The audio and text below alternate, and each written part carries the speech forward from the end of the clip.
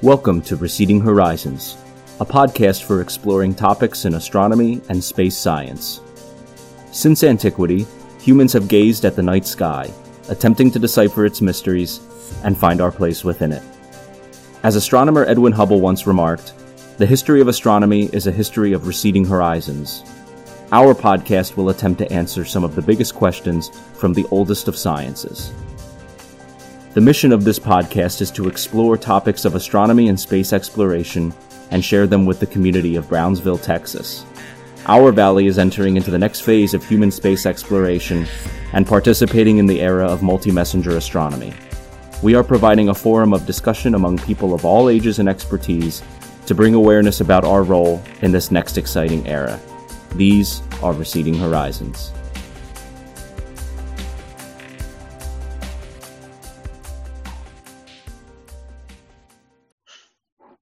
Did you make coffee? Do you have coffee? And not funny story, actually. Drinking water. That's Me good. too. I have water too. On top of the coffee. I just On top of the coffee. Yeah. both at the same time. Yeah, there's water in the coffee. Yes. So earlier this week, I was in a meeting with one of my for my job with the Argentinian people, and they had you've seen Mario with the mate thing. Yeah. And one of them had that, and I've been drinking way too much coffee lately, and so I remembered about that, so I ordered some stuff on Amazon, and it came in today. So I tried it out, and I think I failed horribly because it was bad, not like I remembered it. So I need to get better at that. But I've heard that that's just a really good replacement for like energy, and that it cleans you out pretty well. I'm not quitting coffee. I just I don't think 5 or 6 cups a day is doing me good. No, I don't think so. No. Probably not. Moises, do you still drink mate? Every once in a while, occasionally. It is a good pick me up. I will give you that. Yeah. Yeah, even the little bit that I drank, I know I prepared it wrong, but it still felt pretty good. Was it bitter? Yeah, I was getting, Moises, maybe you can tell me, I was getting like some of the actual particles in my mouth. I feel like that shouldn't happen. Yeah, maybe. So you said you tried to prepare it yourself? Like you have the cup, you have the straw? The bombilla? Yes. Yeah. I have everything, yes. Okay, so like it itself, right, is a process, and so there is it's a process that's embedded with tradition, right? And so Richard knows exactly what I'm talking about. There's a learning curve for your first time.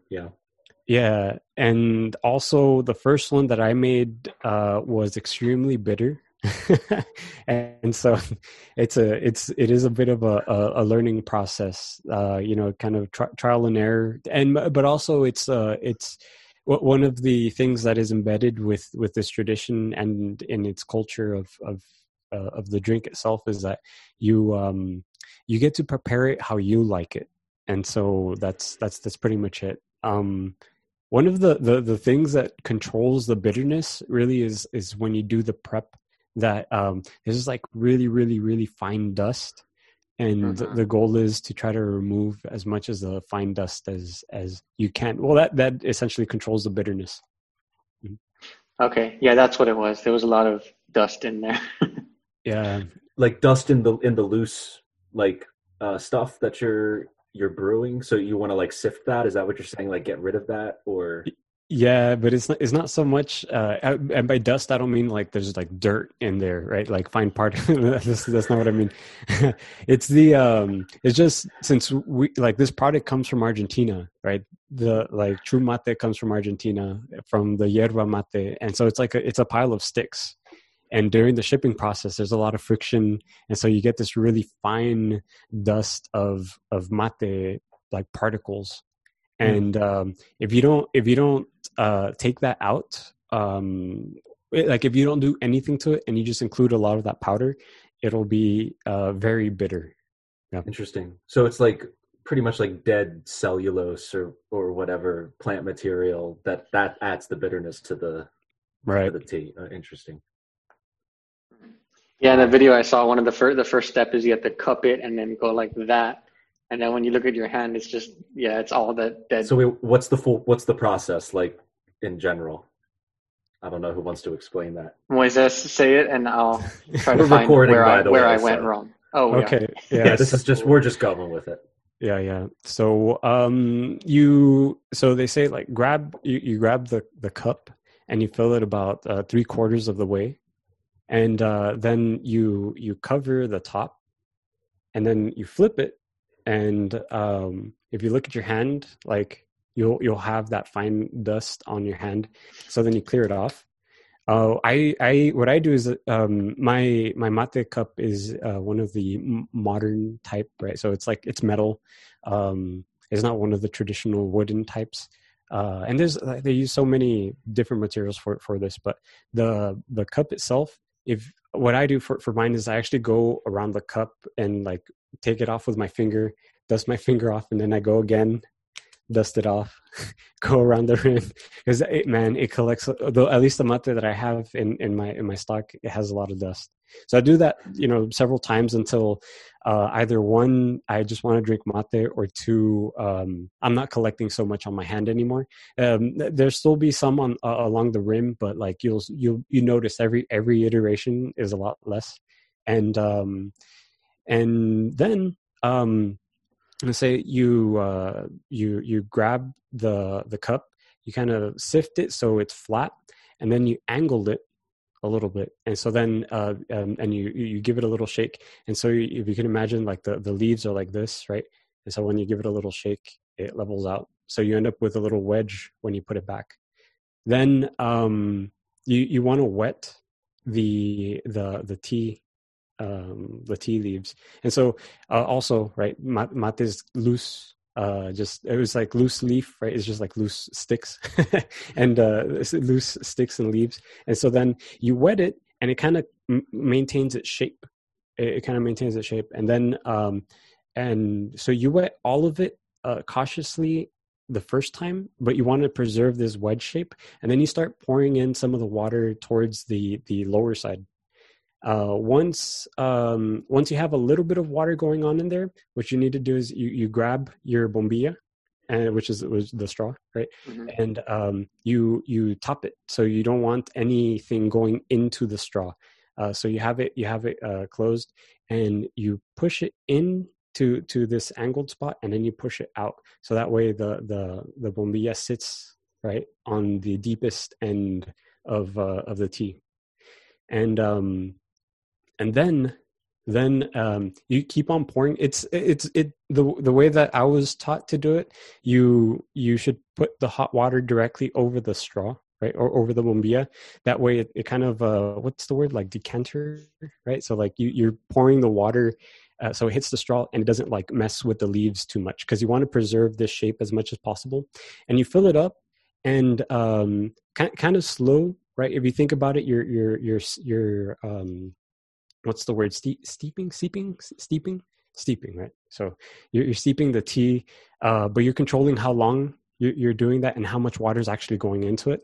So you wet them, but you don't want the water to like completely screw up the thing that you have going on up here. So you let it come up, and but not all the way, right? You let it come up a little bit. You see that it sucks it in. You put some more water. You see that it comes back in, and but you don't go too high up on that angle that you have, right? Just enough. And what I like to do is I wait until it's no longer soaking into the bottom. So then, like, I can see a little bit of the water there, and it is the person who prepares the tea is called the cebador, and so it's the responsibility of the cebador to drink the bitterness, because the first one is the most bitter. Oh, yeah. The first sip is the most bitter, and it's the most concentrated, right? And so that's why the person who prepares it has to drink the first one. Then after that, it's up to them if they want to share, which is the traditional custom. So then you follow the same rules. When you fill it up again, you fill it up to essentially where the wet line is. So there's still dry leaves up in the top, and you want to preserve those dry leaves as long as possible. But through the natural process, right, the water line will be or at least like those dry tea leaves will start getting saturated with water with every cycle that you go through it. Yep. And so how did you learn all of this? Like, was this taught to you by one person, or was this just accumulated over time, looking stuff up, etc.? Is a combination of both, right? So Carla, right? That she came from Argentina and taught us so many things. Yeah, Carla. She taught us so many things about just astronomy, right? Doing observational astronomy and essentially how to rough it as a as an astronomer. But in that was also preparing the mate, and yeah, so that was a cultural awakening, right? And with in terms of mate specifically, but also a lot of YouTube. Yeah, a lot of YouTube. Yeah. Cool. So I know where I went wrong immediately. I didn't with the first time you pour the water, I don't think I poured it on all of the mate that was there, so it did not hold its integrity. So when I poured the hot water, it immediately just went all over the place. I'll learn. But everything you said about it being a learning process gives me a little bit of hope. Yeah. That's pretty much it. It's a big learning process. Just like roughing it as an astronomer, as you said, which is, I like that phrase. That's how well, at least I think Moises and I became astronomers, was roughing it and repeatedly learning things and failing and getting better each time. Yeah. Wow, we've never had the episode name so early in the podcast. Mate. I was thinking roughing it as an astronomer. Astronomer explains how to make mate. Yeah. Yeah. So, I guess we did it slightly out of order, but I actually like this way better. I have an introduction.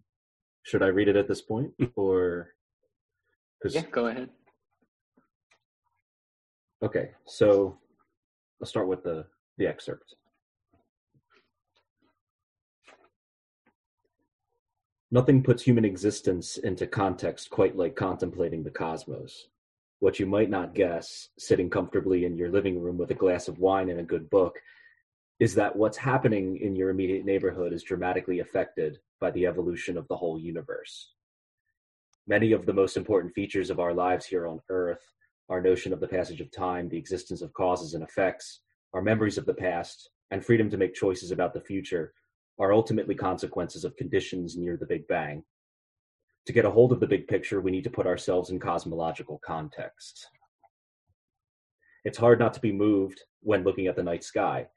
In true darkness, far away from the all-pervasive lights of human civilization, the inky black background comes alive with thousands of stars, a handful of planets, and the majestic sweep of the Milky Way galaxy stretching from one horizon to the other. It's also hard to grasp the true extent of the universe on the basis of what we see when we look at the sky. There is no sense of scale, no familiar landmarks by which to judge size and separation. The stars bear a close resemblance to the planets, even though we now know they are quite different. They look nothing like the sun, although now we know they are very similar. It's not surprising that ancient cosmologists, when theorizing about the universe, took as its fulcrum the thing they understood the best, themselves. Cultures scattered throughout history have devised a number of imaginative cosmological scenarios, and they tended to share a common conviction that our home, the Earth, was somehow special. Sometimes Earth was at the center of it all. Sometimes it was at the bottom. Very often, it held particular significance for whatever force or God was responsible for creation. One way or another, there was a shared belief that we mattered in the great scheme of things. It wasn't until Giordano Bruno, a 16th century Italian philosopher and mystic, that anyone suggested that the sun was just one star among many, and the Earth one of many planets that orbited stars. Bruno was burned at the stake for heresy in Rome in 1600, his tongue pierced by an iron spike and his jaw wired shut. His cosmological speculations were probably not the part of his heresy that the church found most objectionable, but they didn't help any. Today, We understand a great deal about the scale of the universe. Bruno was on the right track. Cosmically speaking, there's no indication that we matter at all. That's chapter 6, at least the beginning of chapter 6, Our Universe, from Sean Carroll's The Big Picture on the Origin of Life, Meaning, and the Universe Itself. And also, I'm reading the copy that Victor let me read. So, Best book. Shout out Sean Carroll. Sean Carroll, you can come on the podcast anytime. Invite me. So this is the episode on astronomy. Because we have the astronomer, the one who taught us all. Yeah, so I think it's worth mentioning that we originally recorded a version of this, last summer, so many months ago. We were with Moises at Richard's apartment here in Brownsville, and it was a great conversation. And so, yeah, I'm excited for this one, and let's try to make it half as good as that one. You know, we could begin that. I'm glad you brought that up because I was listening to that podcast, that audio recording just before us talking today. I think we could start I can start with, I even wrote an introduction for Moises. I was going to run it by him first, but I guess I have to go on my own here. So I apologize if I get anything wrong, and you should correct me. So. All right. We'll see. And yeah, exactly. So our guest this episode is our collaborator, colleague, and friend, Moises Castillo. A Brownsville and Los Fresnos native, Moises attended university and earned a Bachelor of Science in Physics from the University of Texas Rio Grande Valley, during which he also worked as lab manager in the physics department. Moises earned a Master's of Science in Physics from UTRGV in 2019. He's been the assistant director of the Cristina Torres Memorial Observatory, where he observed and studied eclipsing binary star systems, as well as a researcher for the Center for Gravitational Wave Astronomy at UTRGV, working under Mario Diaz. Currently, he's stepping into his role as the event coordinator for the space science team of the South Texas Astronomical Society. He's a curious explorer of the world, a talented engineer and astronomer, the authoritative MC voice, and a great travel partner and friend. Moises, welcome to Receding Horizons. Thank you. So I think that introduction was great. Didn't get anything wrong? No, I don't think so. Good, because I listened to what your introduction was on the last one, and I just listened to what you said, and I thought the way because I remember the best part about that episode that we did was telling your story. That was like the majority of that, at least that first half, and I loved how you told your story. How you include your parents and your family and all of that. So, yeah. No pressure this time. No pressure this time. It's going to be like, so the story is, and then it's going to cut to whatever it was. The version from last time. No one will know. No one will know. Yeah. So I guess what I could say is, what I could ask is what I asked last time. So who are you? Because that's literally how I asked it last time. But I wrote, "Who is Moises Castillo?" What are you doing in my apartment? What are you doing? You remember? Oh my God! Is that I was just saying that as that's what I said. Yeah. Wow. I thought you. Wow. Okay. So what are you doing in the Zoom room? I guess is a better question to ask.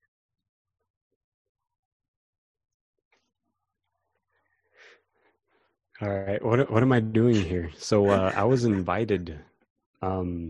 Also, it seems my internet is currently unstable. So this is Yeah, sorry, that was a bad setup. That was a tough setup. Like, why are you here? It's like, go. One of the added challenges of today's world, right? Better question would be, well, how did Moises Castillo end up doing what he's doing now? Why are you talking to Victor and I?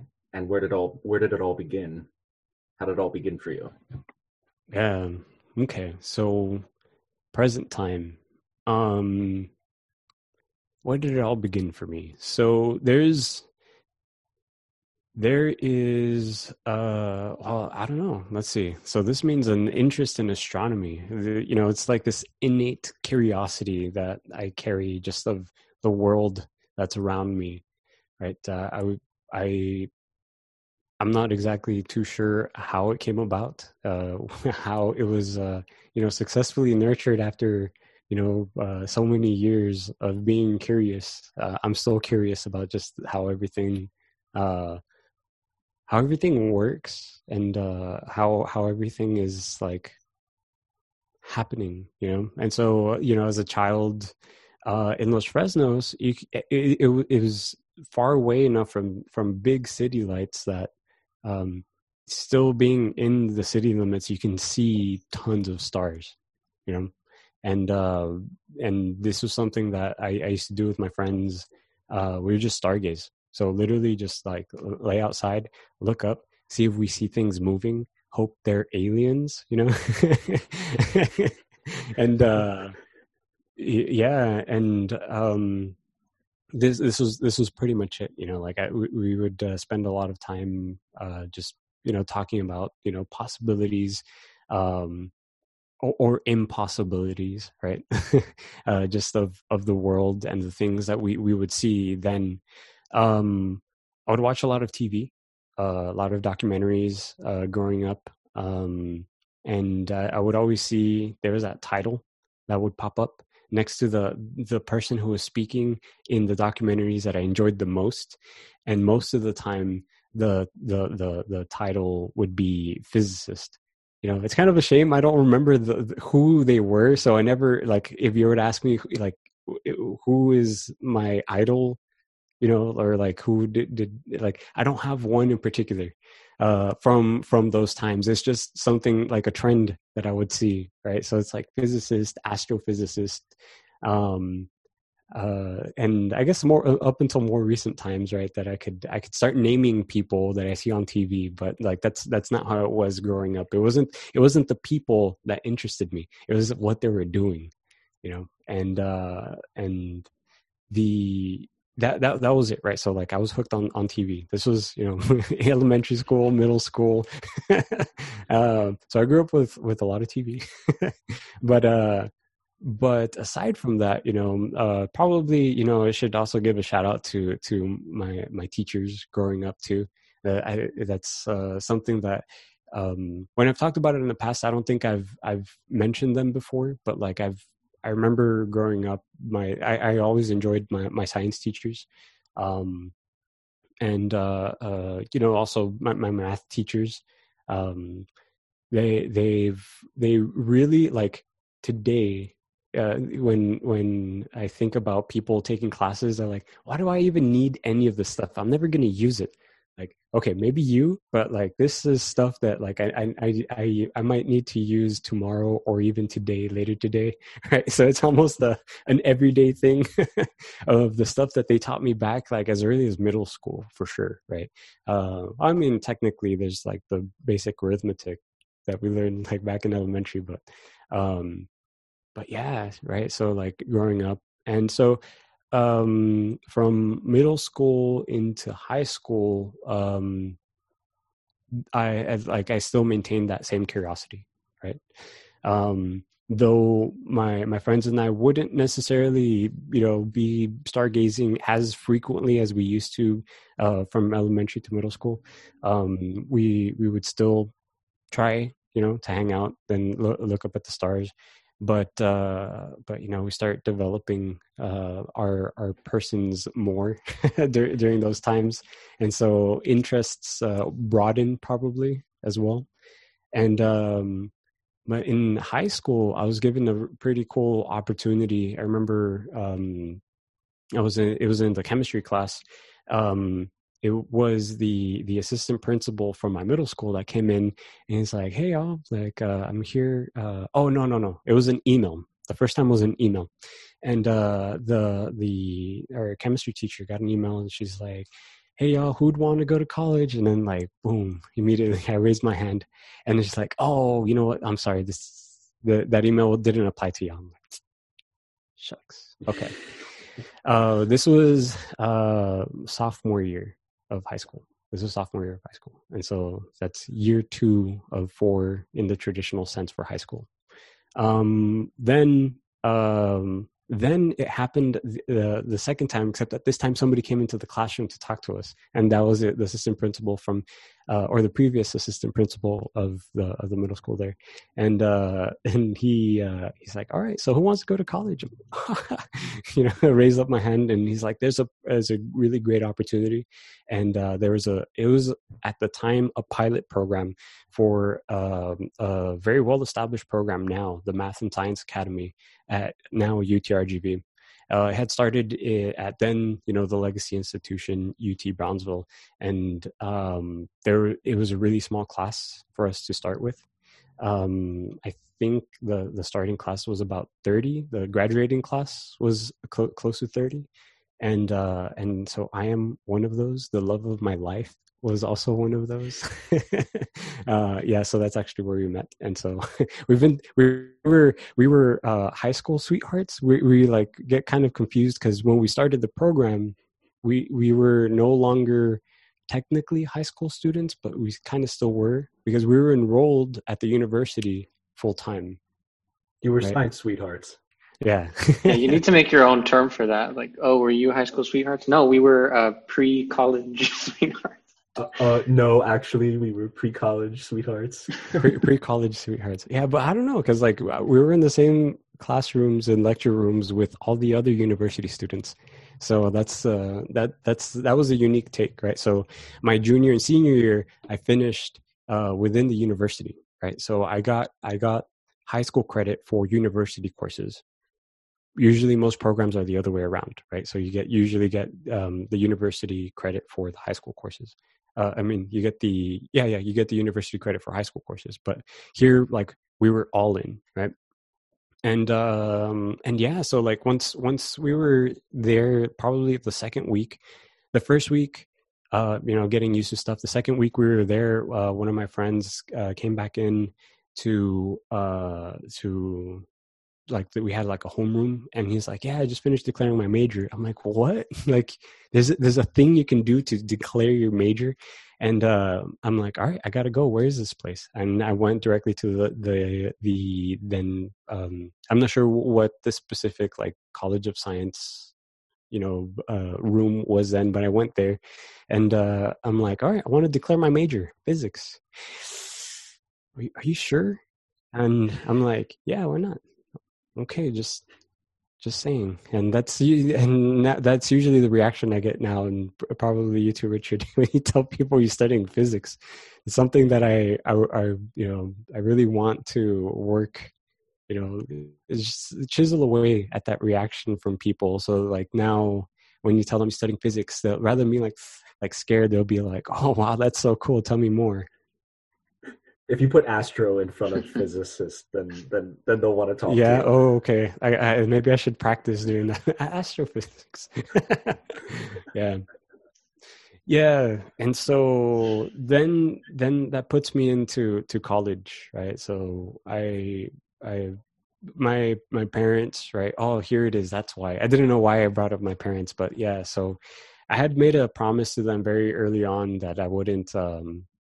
I didn't want that, and this was actually something that I told myself. I didn't actually. Maybe I might have told my mom, but like a promise that I kept to myself was that I would do my best so they would not have to pay anything towards my college education, right? So like I wanted to do my best. I knew that there was programs, right, that help with this. I knew that there was things that existed to help financially.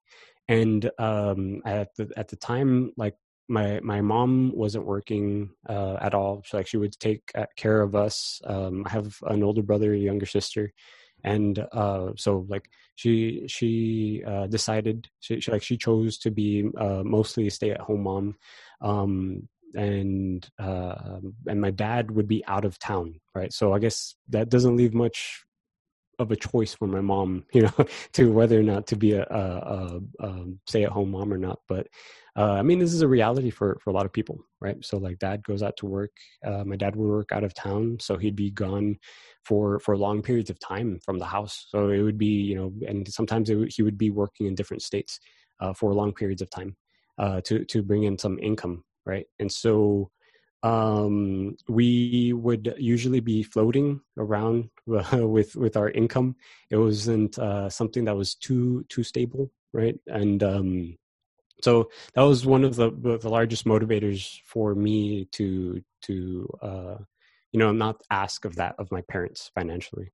And luckily, like as these opportunities came up, I've been able to take advantage of these opportunities. So pretty early on, I was always hanging around the physics department, and I was asked at some point, like, I would literally hang out by the office and just talk to the people that were there. I was that guy.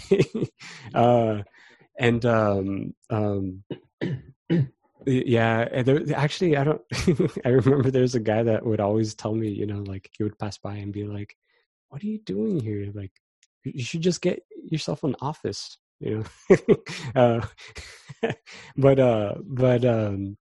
yeah, I would be there so often. That's pretty much it. But at some point, I learned that there was like an opening for student position to work within the department. I'm like, oh sure, let me take that. And so I want to do physics. Now I'm working for the department. Like, this is all cool. And so I took advantage of any opportunity that I had. So this gave me, this opened my eyes into the world of just academia and how things function for an institution, right? For physics in general, right? So this was pretty cool. It was pretty cool. And then I was offered an opportunity, not just like sorting 4 years of grants receipts into the different grant folders, which is a point of pride for us, right, in our department, that we actually had those massive grants, and that it was being used appropriately. But people had to keep track of all these things. And so, I got to sort through all the receipts and put them in order by date. Had to be done. It had to be done. Yes, it had to be done, right? For the greater good. That's right. But anywho, like that, I was finally, like, I was offered once, I reached a higher level in my physics studies, a position within one of the research groups, which is the Center for Gravitational Wave Astronomy. And so I pretty much, that's been my home for quite a while now. And that's been my home for quite a while now. And that's under Mario Diaz, right? And he's an awesome guy. And spearheading so many like large projects, and so I in this work of administrative type stuff, like I got to see a lot of essentially what people don't see, like the and this is for just like all of us, like for the physics department, and also the for the center, right, for CGWA specifically, the analogy, right, of the duck float, like it looks like it's flowing very steady, but underneath you see the little feet going. There's so much that actually happens. And as lab manager, I was there. There was our institution was made up of then UTB was actually UTB TSC, so it was a combination of which is the Texas Southmost College, which still exists. It's a community college for in the Brownsville area, and right downtown, which is pretty neat. It's really cool. And the campus itself, is a street that divides UTRGV and UT or TSC, right? Because it was all campus. That's what I was going to say. It's a beautiful, beautiful campus. Yeah. No. I mean, it's perfect, right? Because like you got to experience it too. Like I've seen it, every year I would go with my parents to like Charro Days downtown, and so we would see all the festivities, and every time we would go to the parade. So like that's something that I would see frequently. Growing up, I didn't know that that's what I was looking at up until I started going to college there, right? But but you hadn't seen it ever until you came here, right? At least your first time. Yeah, and you saw. I mean, I was going to ask you, did you take classes in any of the buildings because they were doing that at the time on the TSC campus? I didn't have that perspective, but I probably would take almost daily, nightly walks through that campus. It's so beautiful, like especially by the Versaka. But yeah. you took classes, right? Right. Yeah. So I did, just because the distribution of classrooms was all concentrated on that side, right? So like, and it was the college first, right? Then it became the university and college. It was essentially like a satellite campus for the university, and then the university then started growing, and the number of programs started growing, and then there was a rift that happened where there was a separation between the community college and the university, and during that rift I was the lab manager during that time. So mind you, I was still an undergraduate student as well, but I probably mature enough to handle it. So at least that's what I hope, and that's the reason why I was there. But yeah, it was very intense negotiations that were happening on their end in terms of administrative things. So I got to see at least a little bit of that, and I got to live through it. So it was something that definitely added to me as a person, like who I am, because of that, right? So I got to see the different layers that an institution actually, of how an institution actually functions, at the university level, which I think is really important to know as someone who, like, if you want to be in academia, I think you should be aware of the layers that an institution actually is. Yeah. Right. And Mario would keep us very close to the process too. I remember he would like almost bring us over at various points along our time there and be like, "Hey, I'm showing you there's something that's happening that you rarely get to see from this perspective. Mm-hmm. This is important for you to know." And he did that a lot. It's very valuable insight. And it sounds like in academia you could do anything. It sounds like almost like simply you could do anything you want, like in terms of research. There's that freedom of research, but it comes with all that other cost, as you say. Yeah, exactly. And so yeah. So that pretty much places me now probably around 2013. So we're close. We're close to coming home, and by home I mean today, right now. And yeah.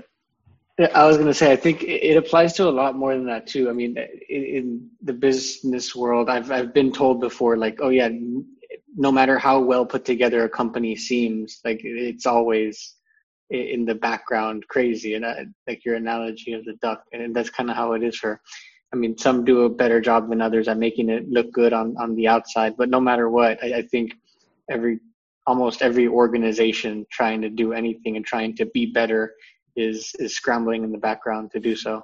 Right. For all the band geeks and band nerds that, or anyone who is currently in a band,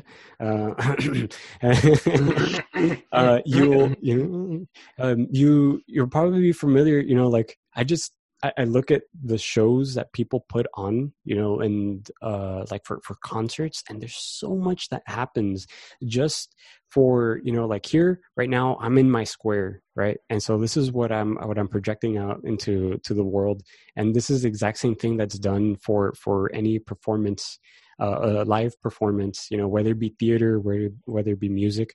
But like I got a taste of it, like growing up doing band, right? And like, you're not in very pleasant places before, like moments before, you go onto the stage. There's so much, like a lot of stuff, right, that people don't see. And so it's, but all that's I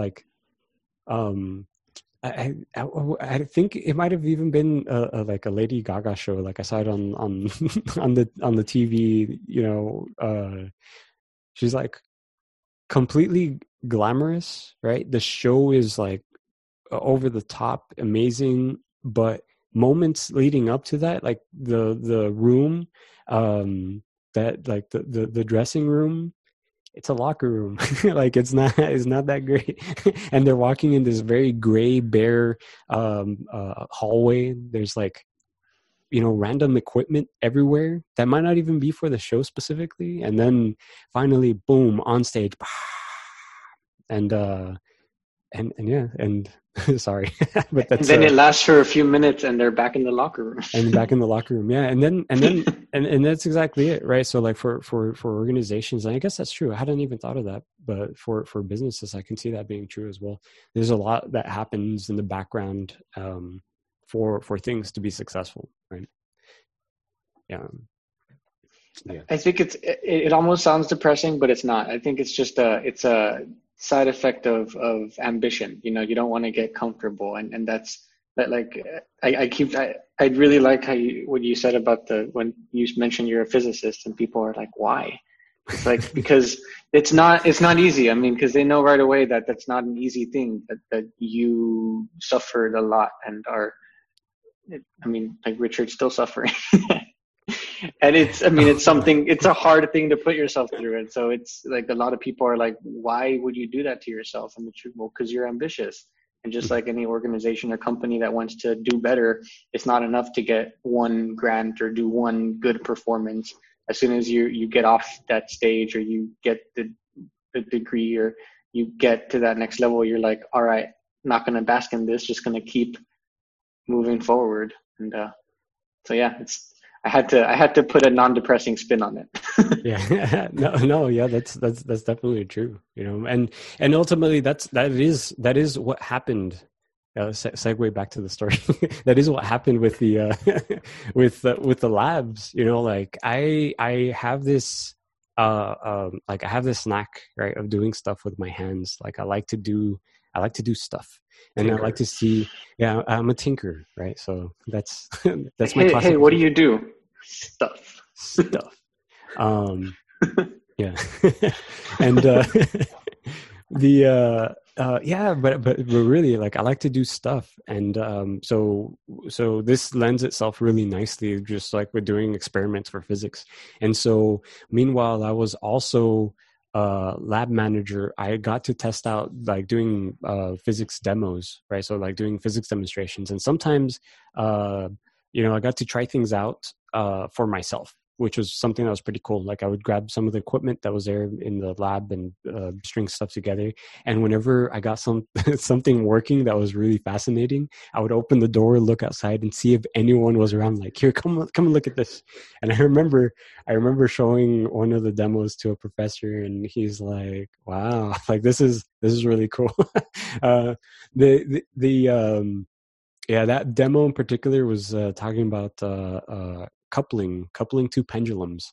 And so like I had two pendulums equal length, equal mass, and I would hold one still, let go of it, pull one back, and then let it go. It'd start swinging, and these two pendulums were attached on a string, so it was allowed to give just a little bit.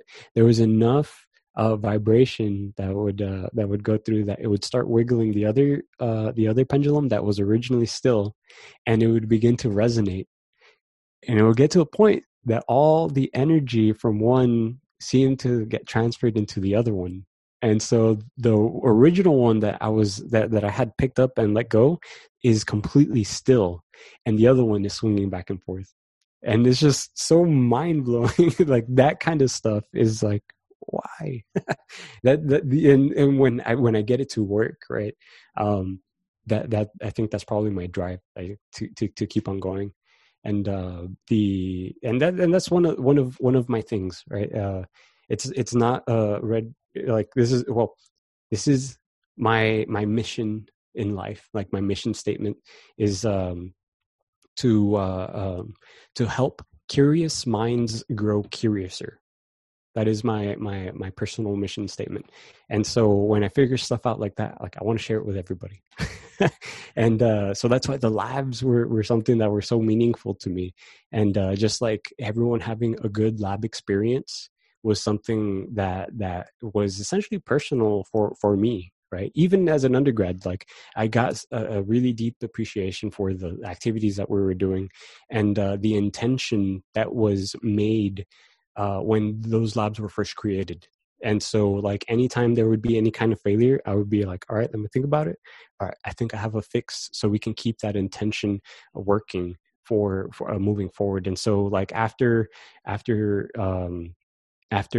split with UTB and then TSC, then UTRGV came around and was established as the university institution that we are now, right? And so I started grad school 2012. Right, so I graduated with my physics bachelor's degree, and I started grad school, and yeah, I was at one point working on a different project that wasn't astronomy. It was more materials related, and there was this big project, the observatory. Then it was called Numpewenu Observatory, and it was sitting at the Brownsville campus of UTRGV. At that point, let me think about it. 4, 5. So at that point, I don't think it was there anymore. I'm not sure. Richard, when was it that you came on over to campus? I came like when I moved to campus or when I moved to Brownsville. 2016. It was gone by then. I think it got moved. It was there like in 2013, and then it got moved in 2014. It was 2012 when I think the thing happened. So one of the real quick, I've always been curious because I've never even known where exactly at UTB was the observatory. Right by my apartment. Oh, really? Yeah. It was behind the rec center. So there's a street where the rec center is and where the apartments are. Yes. And you drive down that street and you keep on driving down that street. Don't turn into the parking lot for the rec center. Like you just keep on driving down that street. There is the old, I'm not even sure what it is, like some naval office or I think it used to be the where the National Guard was for Texas. And on now there's a school that's there. So you'll see Bex, the Brownsville Early College High School, right there. And there, I think it's still there, the concrete pad where the dome was. So you should see like this big concrete pad there by itself. That's a memorial. Wow. Was that a memorial? Yeah, we should. That should be. Should designate it as a historic memorial. Yeah. We could also use it as an example of dark sky pollution. Be like, this is what happens when. Yeah, just an empty slab of concrete. Are you happy? Don't let your observatory become a slab. That's funny because I mean it would probably be a really good poster because you can see the floodlights like. Yeah. I mean, it's important to keep the buildings safe too, right? So. That's true. Right. So, but right, we should be somewhat responsible with our lightings. Somewhat responsible, or switch to infrared cameras for your. Well, I don't know. I don't know if that would help for observations any. Right. That's true. But that's just sensitivity, right? IR with the cameras. Infrared with a telescope. Yeah. You're talking about. No. Yeah. I thought you meant for security. Yeah. Oh, yeah, that would work too, right? Yeah. And so 2012 started grad school, and I was teaching labs. No longer in my role as lab manager, right? Since we became UTRGV, we were larger, just suddenly larger institution, right? Including we are now, as we are now, right? So we are an Edinburgh campus, a Brownsville campus. We now have a medical school based in Harlingen. And we have many labs and different facilities spread throughout the Rio Grande Valley. So cool. It's great stuff, right? So like wherever we have a clinic right? So like there's a fully functional clinic in one of the areas that is on the outskirts, I think, of McAllen. I'm not exactly sure where exactly the clinic is, but I think that's really cool, right? Because it's giving back to the community. And yeah, so I was working on a different project, and Mario tells me, all right, Moises, I need your help to make sure that this project gets done. And so at this point, we're fast forwarding to 2016. So the observatory, just like the quick run, is that the observatory was dismantled and it sat in storage for about 4 years before, even though it already had a resting spot or like its current location now, it was already decided since then where it was going to be. But there was, again, these logistical hurdles and layers of institution that had to go. But not, and I don't mean just on our side. I also mean, all parties involved, which is Texas Parks and Wildlife. But I think probably even City of Brownsville might have had to do a part with this too, especially since we were moving these large pieces of equipment from one side of town to out of to the edge of town, right? So there was a lot of logistical things. And then I when I came into the group, the observatory was just a shell. So like the structure itself was up, but everything needed to be put in place. So I've probably touched a lot of the observatory, right? Already by this point. And I've functioned as Richard said in the introduction, as engineer, though not I do want to be give justice to all the engineers. I'm not like a state certified engineer. I don't have formal. I'm not an engineer by trade. It's just in practice, essentially, with the necessities of the things that need to happen in the. You just do stuff with your hands. We just do stuff with my hands, yeah. Yeah. And yeah, so like setting up the telescope, getting the pier in its place, making sure the basic things, making sure that the observatory shuts completely. One of the earliest problems, I was looking back at some pictures, we see that there was probably, like, when they made the concrete pad, it was made to be the exact shape of the dome, but anyone who works with round observatories knows they're all eggs, right? So we know they don't necessarily sustain their perfect circular shape. So you should, if you're thinking about making your own observatory, take that into consideration. So the doors were outside of that like radius of the of the concrete pad. So there was like a 3-inch gap underneath. And I mean, one of the things you want to be careful with is just like dust, right? So like we are in a dusty area. There's a lot of wind that kicks up here in South Texas. And so that was going to be a big problem. That was going to be a really big problem. So I got a hammer drill. I made some holes in the concrete, put some rebar, laid some concrete. I filled in that spot. And Walton was there to see this happen, actually. So we have some Hey, Walton. Yeah, we have some pictures together from those times. And then that's when I met Richard. 2016. Yes. So we're the beginning of the observatory, which was then in 2018. Is that correct? I'm getting my years mixed up now. No, it's okay. Everything, just shift everything back. So it's like 2015 was when there was a shell, yeah. And then 2016, I think by that summer it was like complete, because that's when Carlos and Raul were there. Exactly. And they calibrated the telescope. It saw first light in October of 2016. Then I got invited by Mario in November 2016.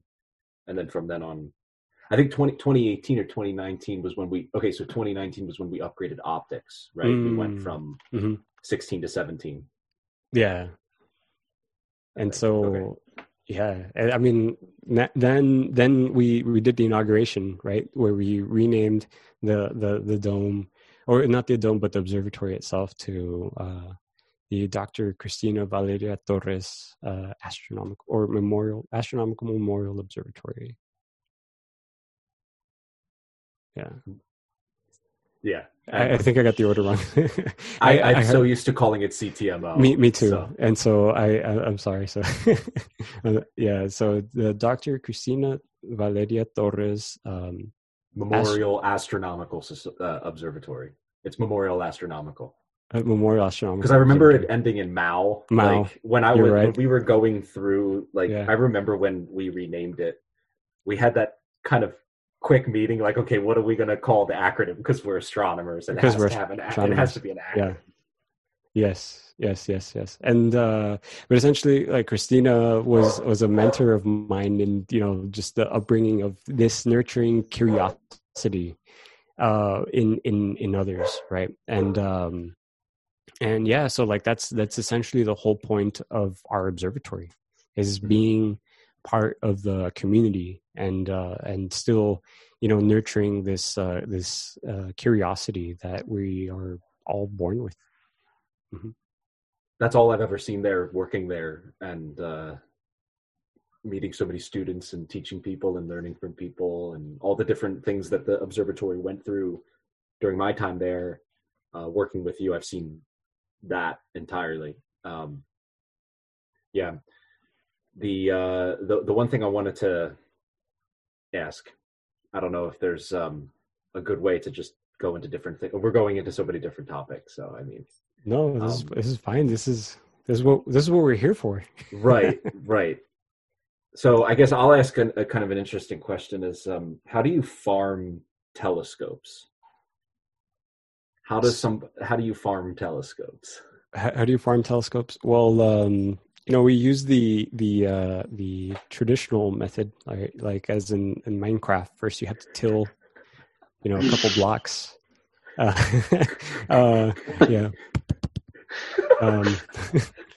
And you have to mine the creepers. And I'm so glad you made okay. So I have to say also that Moises makes the best sound effects, and it wasn't random that I picked that he's a good travel partner, because literally on a 12-hour card ride, it'll never be quiet. There'll always be some sort of beat or sound happening. So yeah. There's something about your vocal cords that just... Well, you should tell the story, Moises, about how you spooked me early on in the observatory, remember? Because you were able to I need to make sure I'm hydrated for this. Well, actually, I'm not sure which sound anymore. I don't remember, but he basically, there's like the acoustics in the observatory. He could make it sound like it came from outside the building, and it sounded like an animal. And he's like, "Did you hear that?" Yeah. Actually, Moises had a great teaching strategy for me. Every time I would be learning how to do something, he would just his eyes would get big suddenly, or he would just be like, "You sure?" Even if it was right or wrong. It was a good learning device. Get people to question themselves. Yeah. Am I sure? Yeah. What am I doing here? I think that's probably this is one of the teaching strategies or techniques that you can use, is shake someone to their core, make them doubt themselves internally, and if internally they can win that conflict, then you know that they learned it. Cause existential crisis, overcome existential crisis. It's there for good. No, that or have a noodle. Remember the noodle? Oh, the noodle. Also right. A good. We don't condone corporal punishment, but we do have a pool noodle, and it's been used for teaching experiences. Let's yeah, yeah, but the noodle, yeah. So farming for telescopes, we We actually had to do something similar to that. Well, the area where we're at floods, so that's something like for people that aren't aware of, you know, where we're at. We sit in a delta, like that is, like where I'm at now. Probably years ago was part of a river at some point, right? So, and that's just the nature of the river delta areas. And so when there are those few instances where sometimes it could be as often as once every year, you know. So like it's not uncommon that one day just suddenly, like, oh, it's a nice morning out today, and you know, it just pours continuously for 30 minutes, and then it becomes a beautiful day again. That moment, everything is flooded. And so, and yeah, I mean, and there are some areas around here where the infrastructure is not so great, so the water stays there for a long time, and that's not so good. And we are susceptible to hurricanes here as well. So every once in a while, we'll get some of those armbands from the hurricanes as they make their way through either the south. We've been pretty fortunate that we haven't had one hit us directly, but I mean, it doesn't matter where you're at in terms of the area of any of the part of that weather system. It could be pretty bad. It doesn't matter if it hits directly or if the eye hits directly or not. And so that's just part of the nature of living in the Gulf Coast. You know, like this is the reality of it. And it has flooded, and I remember one time that it rained. We have a storage container that is like one of those shipping containers that, like those metal ones you open up. Area 51. Area 51. No.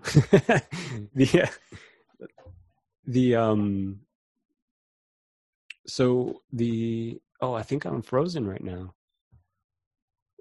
I can hear you. Just everything's fine for me. I think I'm frozen now, and I'm not sure if you guys can hear me or not. Let me see. I can hear you. Okay, perfect. Okay. Yeah, we can. Yeah, it's like nothing happened. Like nothing. Maybe there was some audio delay or something. Okay. So right. So we have those storage containers, or we have a storage container. We don't have multiple. Like we just have that one, and it had flooded. Like it rained really hard, and I remember when I drove to the park, I went to go check just to make sure that, like, okay, the equipment was dry.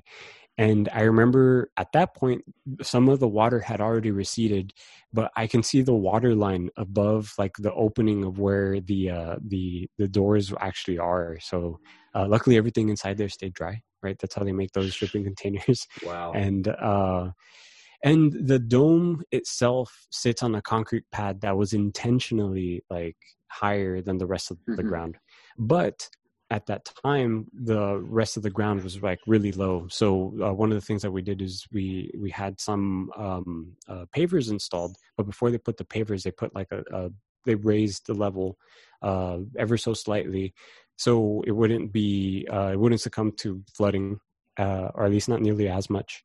And then we had concrete pads installed that were at the same height to where the dome was, like the big dome.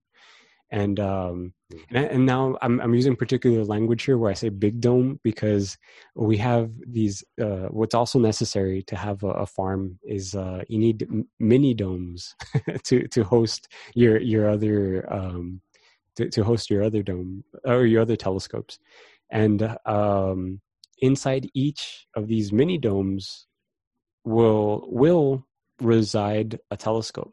So this is one of the projects that we're currently working on, is getting the telescopes communicating to the internet. So we have, like, the latest scoop is that we actually have one that has like the dome, like all the domes are there, and by all I mean we have 9. Let me count them real quick. 1, 2, 3, 4, 5, 6, 7, 8. Yeah, it should be 9. We have 9. Mini domes, and of those 9, there are 3 telescopes sitting in 3 of those 9. So we have guests apparently. Contribution to the conversation. That's right. They are barking in agreement. Yeah, so they agree. They were like 9, dude. It's 9. It's 9. It's 9. Okay. Wait, but, so there's 3 Sorry to interrupt. There's 3 telescopes currently installed. Yeah. So they're not completely set up yet. So none of them has seen first light, but we're so close. Which ones are they? Get the guess. Yeah. So we have.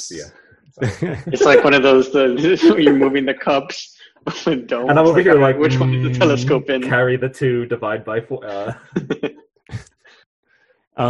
So if I remember correctly, we have some 12-inch Meade telescopes, and so those are the ones that are in there now. Mm-hmm. Awesome. Yeah. Awesome. Yeah, and the 16-inch will be installed at some point too in one of them, hopefully. Yes.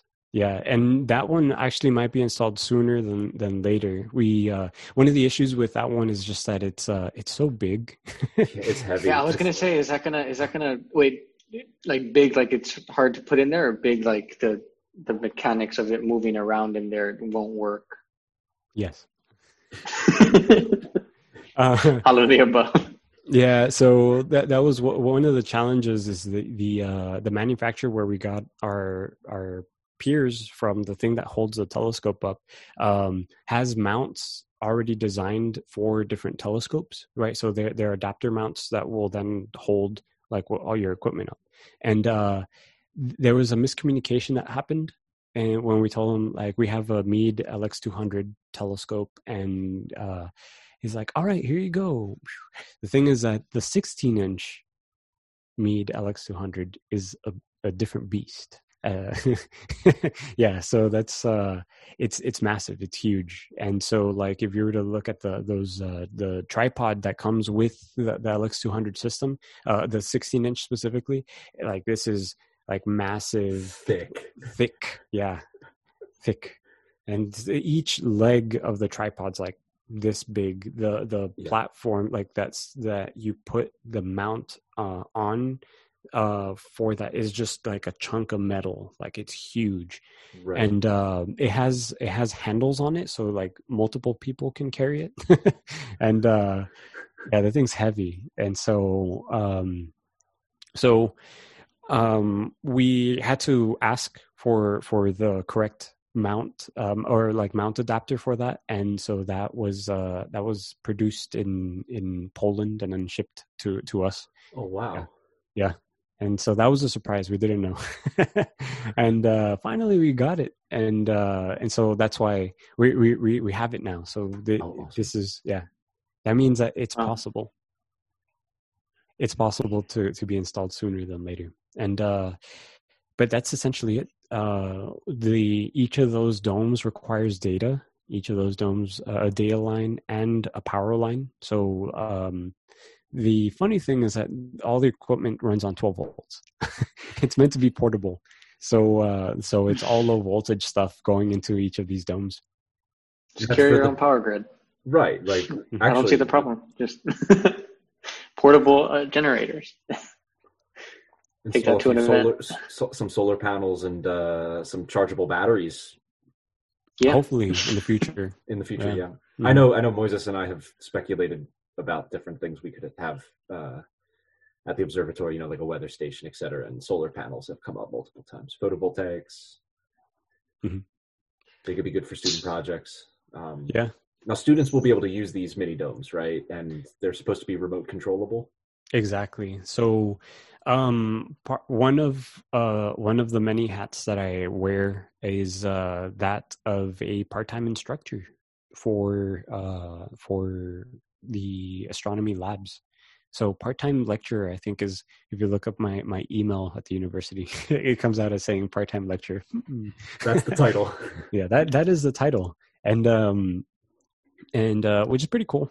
I oversee this semester. I'm overseeing 5 labs, and so each lab has over 50 students, just about. And it's a pretty unique just learning environment, right? Because we're doing it over the just like this video call, right? Mm-hmm. And yeah, myself along with Americo Hinojosa, he's been the one who's been along with me this semester and the previous semester working on designing these instructional labs. Right, there was a team early on that started before I joined in this effort, specifically in formal education, for this we call it the new method in teaching astronomy labs, and that was Alan Hendrick and Eric Valladino and Walton Rattray.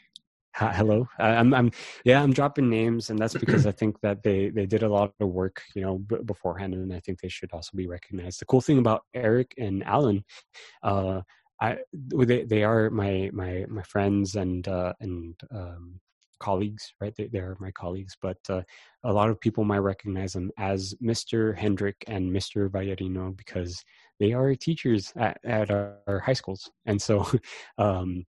The teachers at San Benito High School and at Veteran Memorial High School, and so this is actually something really cool that they helped do, and it fits perfectly in like this workflow that we're trying to do, where we're trying to make essentially astronomy accessible to everyone, and in that is exactly that the students in our astronomy lab, we're essentially teaching them how to become observational modern day, and this is careful with words. This is what I tell my students all the time. You got to be careful with words.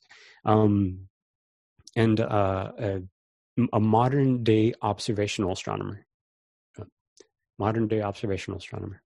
Yeah, just because now we use computers to look at stuff and take data and all this, and so there are typically 11 labs during a semester, and by the end of lab 6, they have done a connection to a simulated telescope and like a simulated observatory, essentially, telescope and CCD, where they like use the go-to commands on the simulator using this program and take some initial data, and they even look at the simulated FITS files that come off of that simulation and do just a basic visual analysis. That's really interesting. And so from that simulation, they learned the overall concepts of like, so the modern observational astronomy is like with CCD cameras, digital images, and do they go into like different astrophysical phenomena, like, or are you doing one particular object, like type of object? So right now, no, actually, like we try to cover. So just to put things in context, this is intro to astronomy 1. Mm-hmm. So this is the lab that complements the class, and so in it, what we're doing is actually trying. Like the idea is that we learn astronomy by doing astronomy the way that astronomers do. That's the catchphrase that I use. I feel like you could fit one last astronomy in there. The way astronomers do astronomy, just to say it like 5 times. Subtitle: roughing it as an astronomer. Yeah. And the idea is like first we need to catch them up to modern times, right? So like that's why we spend the first 5 labs in developing this conceptual roadmap to get us to modern day astronomy, right? The first lab starts off with this whole concept of spatial recognition of what it means to like look at a star, right? And the coordinates that we use to do that. That's actually, early on, I hear people saying right ascension declination. From when I started physics, there was that group, the the ARC group, the Irreceivable Remote Command Center, that like I was friends with, and I got to do a remote observation one night. My not by myself, but like I attended one of these observations, and I would see right ascension declination, hear people talk about it. I'm like, what even is this? And and that's how we look at stuff in the night sky, or actually not even in the night sky. This is how we point stuff out in space from Earth, right? And we get this spatial recognition. We get this concept of, okay, I want to look at things through the atmosphere. What are things that I need to keep in mind, right? So like my observatory is here, like for example, in the valley. So there's a lot of humidity, all right? I need to take into consideration the cloud coverage. March for us, we get a lot of clouds during this time. I'm curious, how is it over there, Richard? Lately, it's been actually pretty overcast. And I was looking over here because I have a tornado warning right now. So first one, but anyway, okay, this just did. Yeah, so it's been cloudy and windy here. Oh, okay, yeah, and the like other effects, like atmospheric effects, right? Or yeah, exactly. And so we have to, like, we tell people, like, essentially having themselves question, why do we do certain things, right? So like, what are the effects if we were to do it other ways? So like one of the questions is, why do observatories usually pick desertic places? Why do they pick places with really high altitude? And then we get to show them a picture of the Taurus telescope, the project that UTRGV is spearheading in Argentina. Ooh. Yeah, it looks like Mars up there. Yes, yeah, it's very dry, yeah. And windy, and cold apparently. So yeah, isn't it the driest place in the world?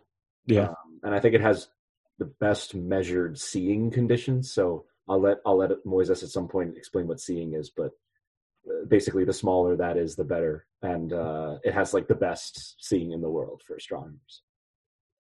Yeah, I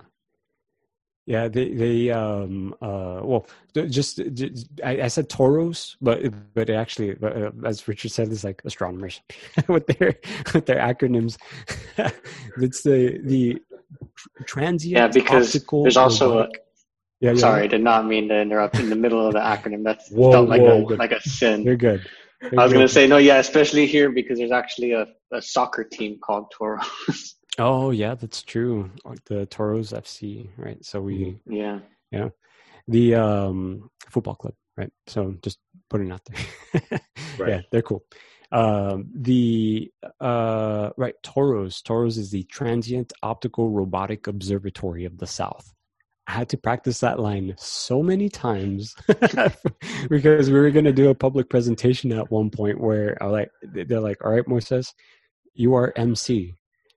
Okay, you have to make sure you introduce Taurus to the public.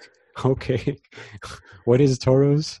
And I would slip up so many times trying to get through those words. It never hit me until right now, but being an MC is so natural to you that it's literally your initials. And I'm sure you've heard that before. I'm not the first person that said that. These are my complete initials. I was born to do this. MC is MC. Yeah, there's no middle name or second last name. It's only MC.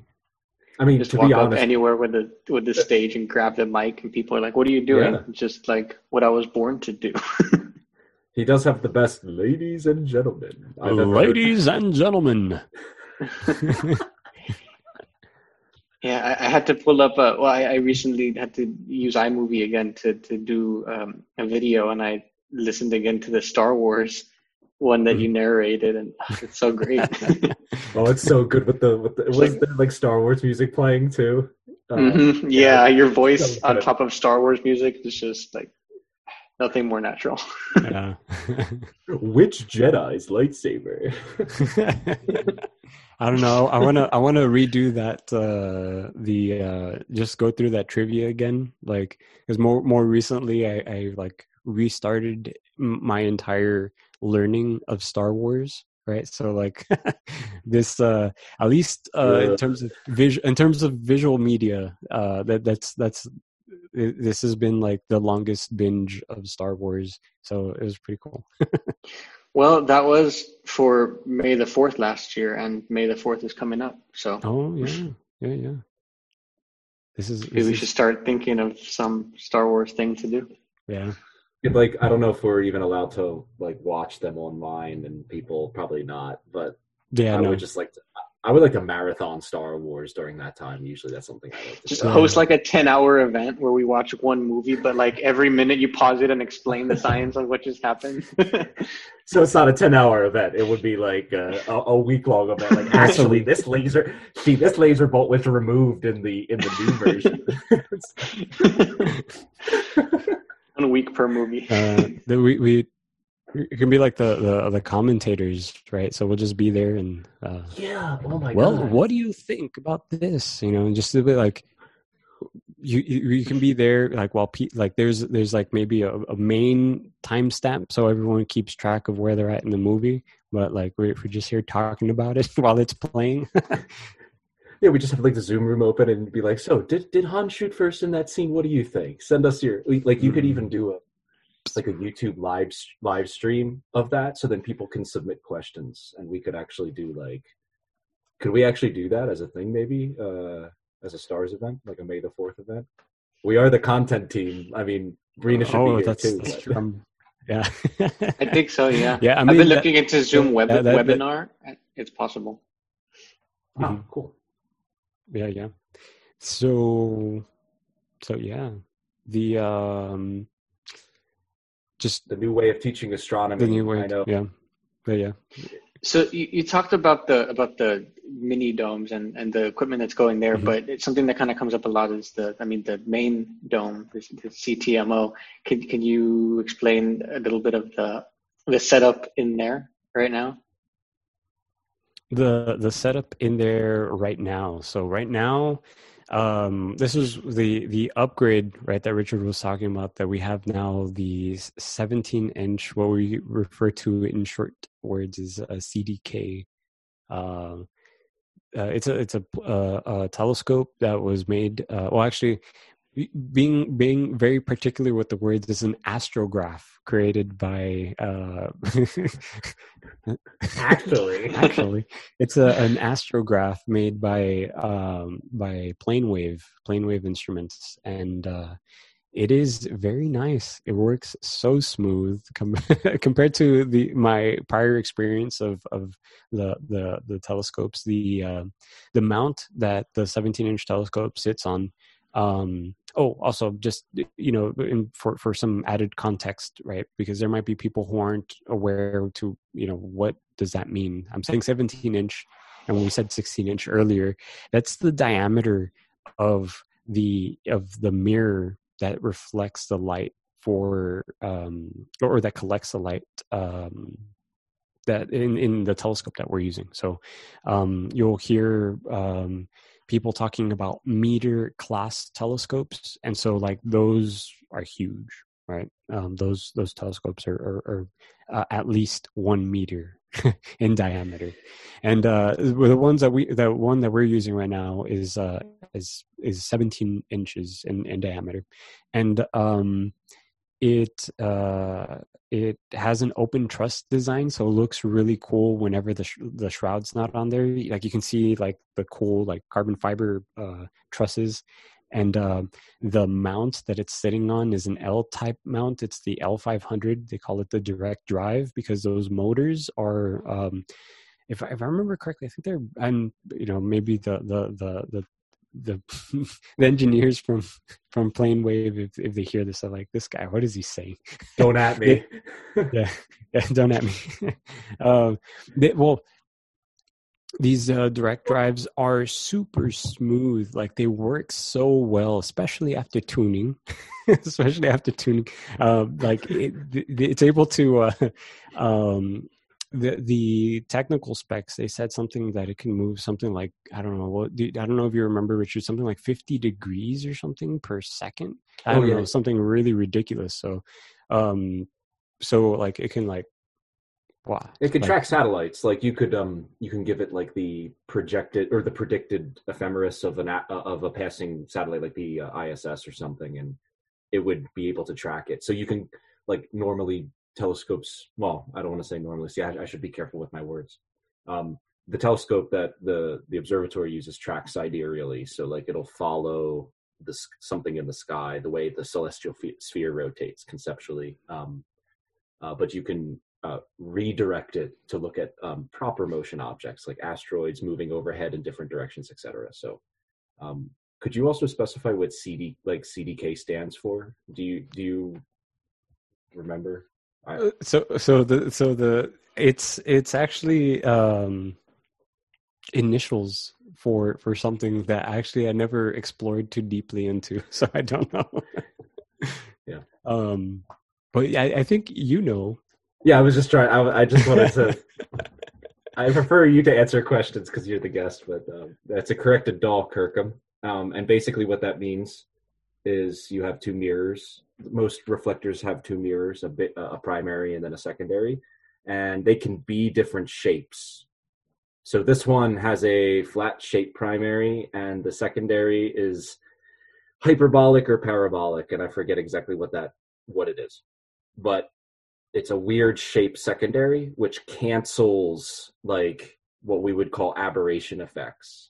So a classic example is like when light passes through a prism, the light splits into component parts, and through a telescope with glass, like a refractor, you would see that in certain targets. You would see this chromatic aberration. So you can cancel stuff like that with the different shapes of the mirrors. And so the one at CTMO has a very special secondary mirror shape. So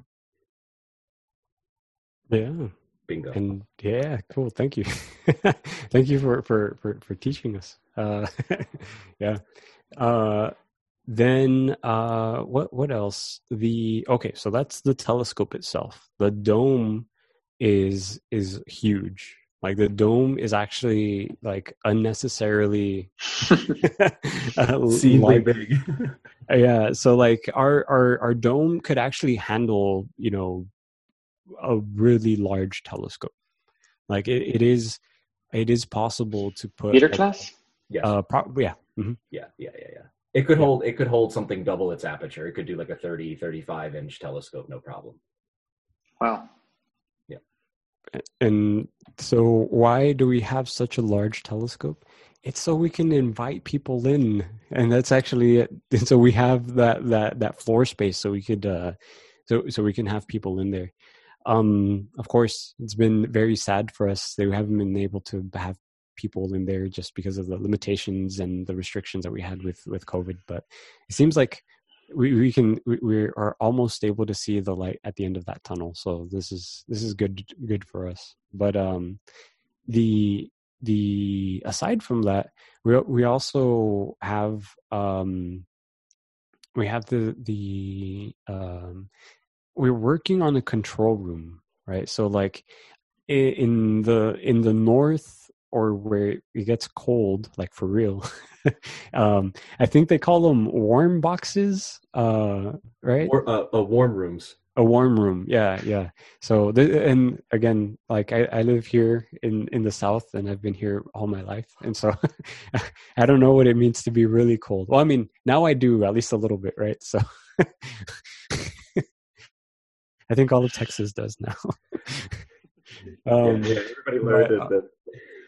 Yeah, so that was oh man, and that was pretty intense. And I didn't go see the dome that day. There was that one time that it snowed. I did go for the snow day, but I didn't go this time around when we had the freeze. And something that I messaged Americo, telling him, Americo's like the operations manager for hi. Hey, Americo. I messaged him and I told him the dome right now is probably frozen shut. Like, this is something that we've never had to deal with before. But I mean, it was overcast the entire time anyways, so we weren't, there was no way that observers, even if they wanted to do an observation in the freezing cold, because we don't have a complete control room just yet, they would have not been warm, right? So they probably wouldn't have been able to open the dome. Yeah, so that's one of the new things, and we had some like equipment racks donated to us by one of our friends from the community, and we. Hi, Dave. Hi, Dave. Hey, Dave. Yeah, man, so many shout outs. This is so cool. Yeah. Well, you know, and this is the thing with our observatory and our group. Like, it's not just one person, you know, like this is truly like a community thing, and I love it. You know, it's great having so many people helping out with different stuff, and yeah, so there's a lot of the equipment racks that are just kind of like sitting like statues inside the observatory, just because since the start of the pandemic, we acquired these just before things were beginning to enter lockdown, right? And so like we were trying to be very cautious with the amount of people that were gathering and moving these things. And so like while we were doing moving these things, like we're all in masks and this, and they're made from steel. Like these things are heavy duty stuff, and so they've kind of Didn't it? Oh, it rained really bad the day that we picked it up. Yeah, we picked them up. Yeah, you remember? We're slipping on the U-Haul and stuff. Yeah, that was rough. For the record, I was not there, but I saw pictures of it, and I was like, that. I could tell. I was like, that looks brutal. Like I could tell. Good job, guys. Yeah, Victor was there helping move stuff. So doing the heavy lifting, and this is quite literal. These things are heavy, and so yeah. So they're sitting in there as.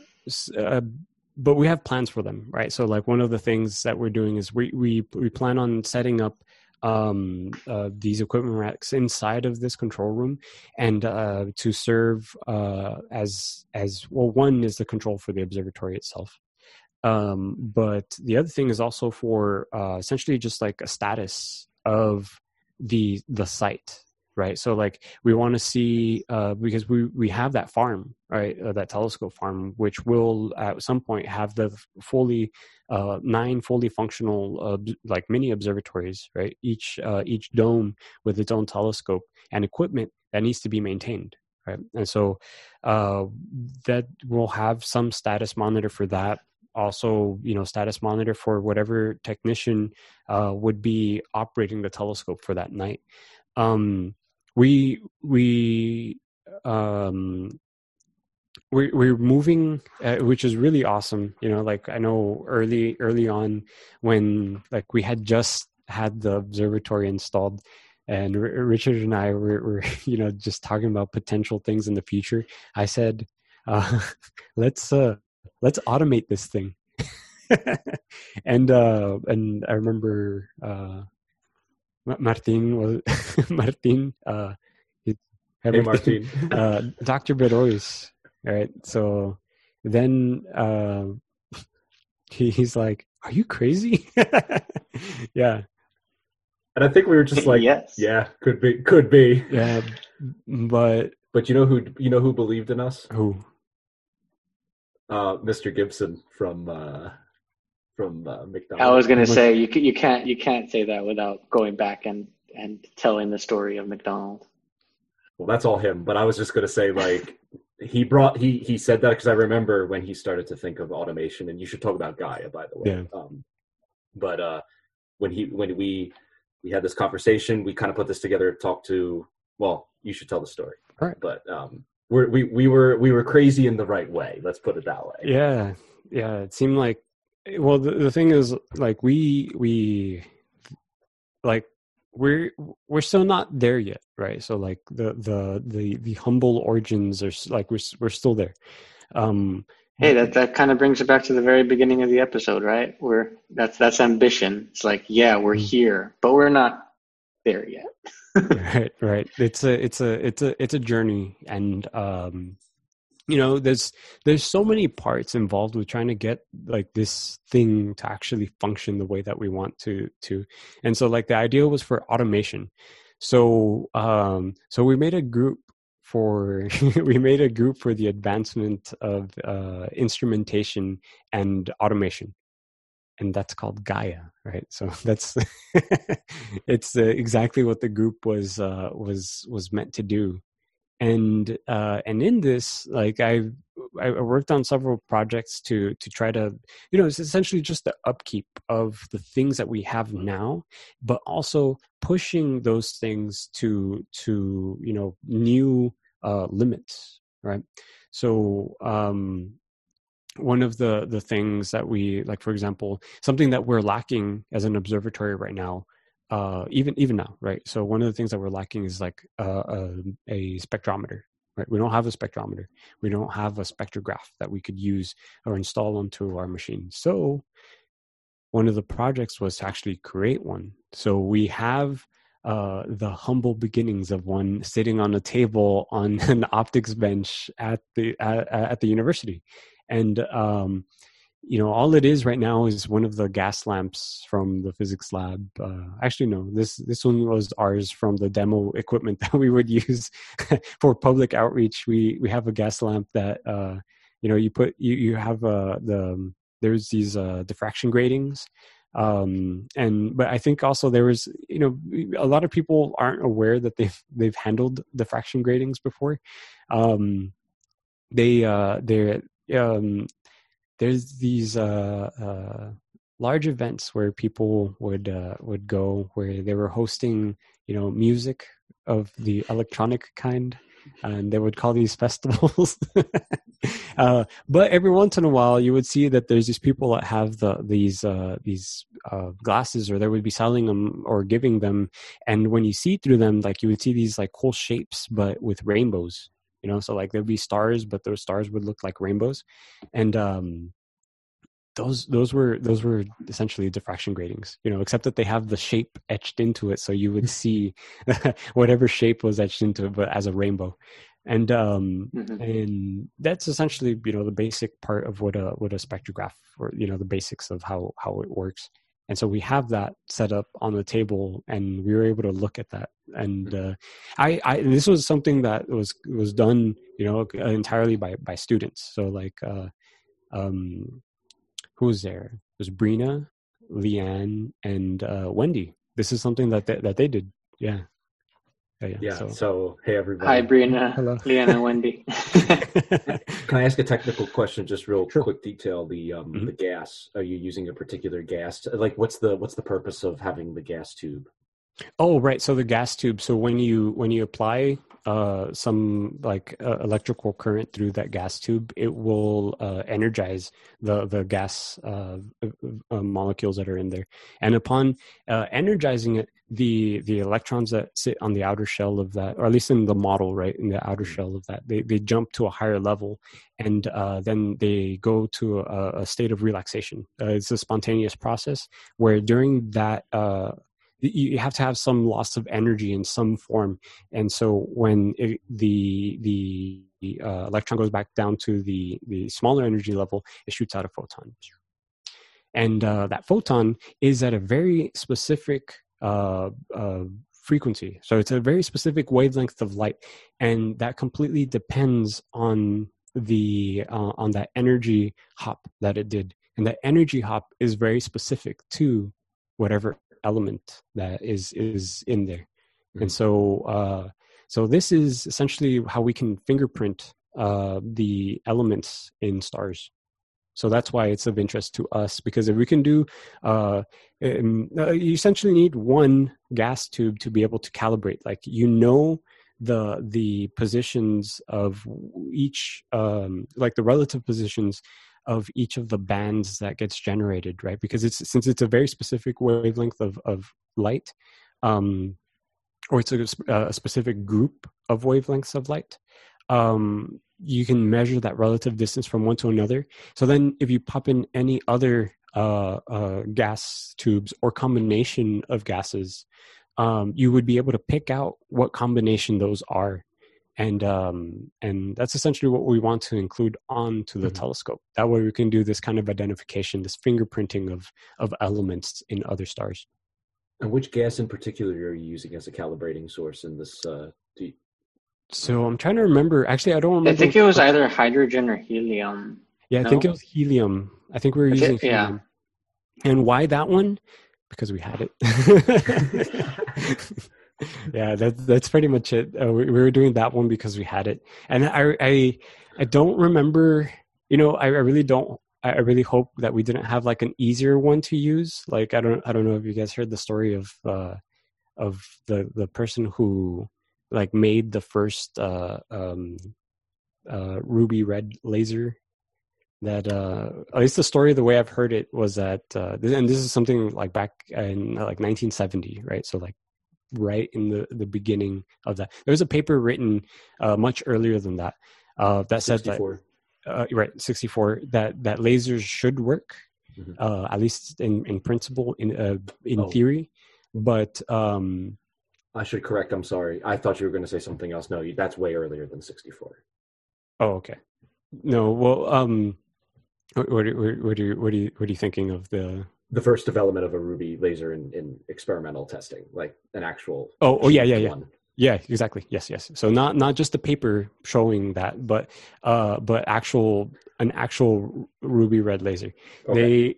They apparently, the way that they chose to do it, like the particular mode, was probably the most difficult to actually produce. So because it was so the tuning of everything had to be so precise for it to work. And the incredible part was that they're actually successful in doing it. And so like this was phenomenal for everyone in modern day. Yeah. I mean, you can generate lasers a lot of ways, but speaking of helium, you might have heard of Heine lasers. So like that's a mixture of helium and neon gas, and you excite them, and that's one of the sources of the laser emission. I actually thought of a scientific application for using helium as a source. Hopefully it is helium, because then you can then test it on the sun, the spectrograph on the sun, perhaps, like even coronal, like you can get a coronal imaging with the telescope and see if it's close, like as an astrophysical calibration source. Oh, so that's cool. You could try that, but Moises and I have tried to image the sun before, and don't point the right telescope. Yeah, you need the right equipment. I mean, we didn't do anything necessarily destructive, but it's difficult to look at the sun with a telescope. Yeah, we just so everyone is aware, right? So like what we did was we had a filter for our telescope. Yes, but do not point your telescope at the sun, period. That's just like that. Just let's start at that level right there. Yeah, they also have stickers on the telescope that say "Do not point directly at the sun." Even through like with the Dobsonian I have, like you point it at the moon, and the amount of sunlight that it reflects, that hurts your eyes. You stare at that for a few seconds and your eyes will hurt. Like I can't even imagine what instant blindness looking at the sun. It would be. Yeah. It would also destroy the telescope. Because you imagine the telescope's like building coherent light, so that would just self-reinforce and it would just warp and destroy the mirror. I don't want to imagine that. But frankly, that's... So yeah, it's like if that the magnifying glass, there's some people that like to test it on themselves, right? If it can burn paper, right, it can most likely burn your equipment. The closest I felt to that was like by bumping an infrared laser. There was an infrared laser, something like I think 800 nanometers or something. So you couldn't see it. Slightly out of the range that we can see. And like we were supposed to pass it through a crystal that dropped the frequency by half. So what would happen is it would go in invisible and it would come out blue, and you could see it. That's and so cool. But like if you put a card, like a piece of paper or something in the invisible beam, suddenly it would just like almost just like light on fire, and there would be a hole. There would be like a hole in the paper. So yeah, that's a powerful laser you were there. Yeah, it was a 5-watt emission from the primary source, but it could go up to 10 watts. That was with I believe, okay, this has been years, but Dr. Lytle and Dr. Gagnon from Franklin and Marshall College, their optics lab, which was my first experimental physics research experience. That's so cool. Learned a lot about lasers with them, and yeah. Anyway. Fun fact that blew my mind when I first really learned about lasers. No, it wasn't until a couple of years ago that I learned that laser, because I mean, we were talking about acronyms before too, and laser itself is an acronym, and I thought that was the coolest thing. What is it? Let me see if I get it right or wrong. But light amplification by stimulated emission of radiation. That's correct. Laser. That's it. So, and the predecessor of the laser is the maser. You've heard of the maser, right? No. It's microwave amplification by stimulated emission. Yeah. Okay. Fun facts. I think laser is just like the coolest sounding word that came from also a pretty cool acronym. I just kind of set the stage.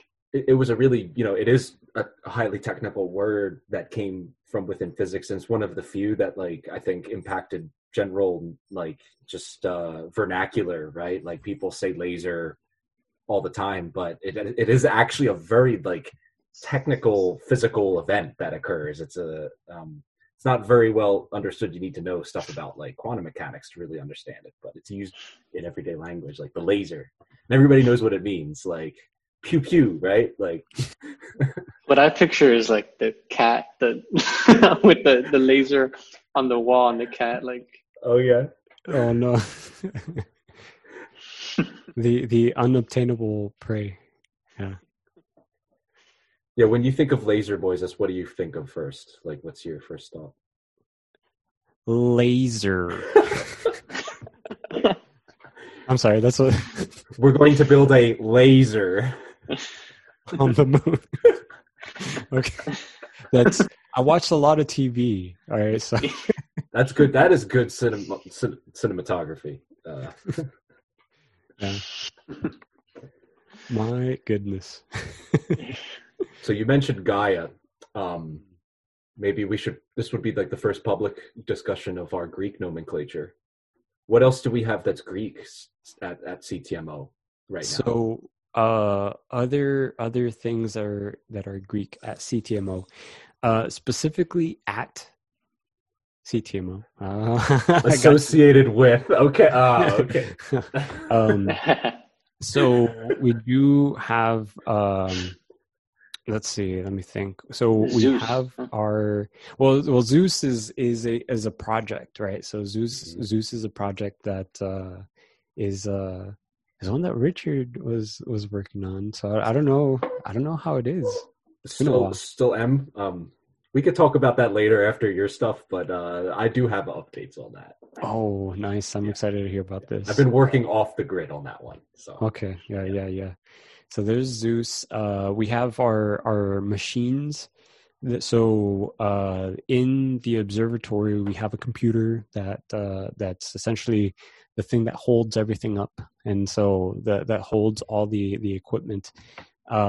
Yes. So we have Atlas, and Atlas is essentially the thing that's essentially the workhorse of the of everything there at the dome. There is also we have our machine that's dedicated. The idea is to have this as our dedicated like processing unit, which is Epimetheus, and so it's a beast. that one is awesome. Yeah. It's delicious, to be honest. It's just too good. Yeah, and I mean, like, ladies and gentlemen, it has like 64 gigs of RAM and an RTX 2080 Ti GPU with linear algebra acceleration. Yeah, and it's great for processing images. Yes, for this absolutely. Reason. Yeah, I did my thesis on it's essentially it leaned on being able to do a lot of image processing, because I was doing light curve, analysis. Actually, it was the entire process to get to be able to do light curve analysis. So I took the data, right? So, and the data I was collecting was on specifically eclipsing binary stars of the, and this is the way I pronounce it and in my head. And so I know when I also gave my talk for my thesis defense, I also said this too, but I call them the W UMA type. And the W UMA type are the W Ursa major type. So we're talking about close contact binary stars. So like they have they might be close enough even that they're sharing material, and they're spinning around each other. So you can see, at least through light curves, you can see like if both of them are shining their light at you, or if only one of them. So like you'll get less light intensity when one is being blocked, and you'll get more light when both are visible. And you can track this pattern, right? This dance or ballet of giants. Could you define a light curve just for those who might not know what that is? Like what is a light curve? Yeah. So so in this process of collecting data, so usually we'll look at some object in the sky, right? And we'll take an image, right? Our data that we do at the observatory is specifically like image data, because we do observational astronomy. And when we take the picture, it's at one particular time. When we take another picture of the same place, it's at another time, and another time, and another time. In my case, that time was, about 7 hours. So 30-second images for 7 hours. That was essentially my workday. Yeah. So, so I look at one star and see how much light was coming from that. And so then I can get some light intensity for that one time. Then I look at the light intensity of that same object at another time. And I do that, and I repeat that process. So then I end up seeing how the light intensity changes over time. And so that itself is the light curve. That's beautiful. Yeah, thank you. And so you're looking at, in your research and what you used on Epimetheus, light curves of eclipsing binaries, specifically UMA types, W UMA types? Yeah, W UMA types. Yeah. And there's a reason for that. You know how I said that they're like so close together, they're like some of them even share material? Well, with that, something that also happens is that they rotate faster. So their periods are much shorter, which means that in one night I could actually complete one of their periods. So I don't have to, I wouldn't have to go, night after night to be able to complete one period, because if you study eclipsing binary stars, you'll see that there's actually some periods that extend beyond days, right? Beyond years. I think it is said that probably half of the stars that we see up in the night sky with our own eyes have a companion. And the companion may or may not be gravitationally locked, right, with the other one. So like there are some that are binary stars, but one is like in the foreground and the other one's in the background, right? So like they're not actually like going around each other. It's just, it looks that way. It's a visual binary. It's a visual binary, exactly. Yeah. And there are others that are actually, doing this gravitational dance around each other. And so that my main motivation was because of that, just because the period is so short. There is a star that is said to be a binary star, but like an eclipsing binary star, but we're talking about like on the order of like 200 years for a period. So that means like that light curve, if I take a picture today and I take a picture tomorrow, it's going to seem like it didn't change at all. So yeah, even like, I mean, I'm curious if there's anyone, well, I mean, ultimately everyone in astronomy, right, who is probably would be able to do this, but I don't think there's a dedicated project for this where it crosses multiple generations of taking data for one particular star to see if it's a right. I mean, I think maybe like Vera Rubin or like one of those large scale surveys will, I mean, because that's those statistically improbable events, it becomes a question of statistics at that point. Just catch a large enough area of the sky. Yeah. That's exactly it. I mean, we just need more eyes in the sky to be able to see these things, and usually observatories have projects, right? That the people have projects that they want to use an observatory for, which means that people have to sign up for that time, which means that the observatory gets used up differently. So it's never just like, let's look at this one thing, across, all of humankind's existence. And I don't know actually if there's any like multi-generational project like that. That'd be, at least in astronomy, that'd be interesting to know. Yeah, maybe aside from like your surveys. But I'm imagining like because I was doing observations with Arecibo as well at one point, and you would look at the observer schedule, and your slot was like 3:30 to 5:30 a.m. for this pulsar survey, and there's 4 hours of maintenance, and then this grant is being applied here, and this person is working here, and it's just full. I mean, the big observatories are prime real estate. It's very hard to get that stuff. Yeah. So if anyone's in school now, and wanting to become a professional astronomer, one of the things that you need to practice, something that I haven't actually done myself, is a proposal writing for telescope time. That like professional astronomers need to like it's part of their bread and butter. Yeah. Sorry, I'm getting excited. I thought you were going to say sharing. One of the things you need to practice as an astronomer is sharing. Actually, well, that's true.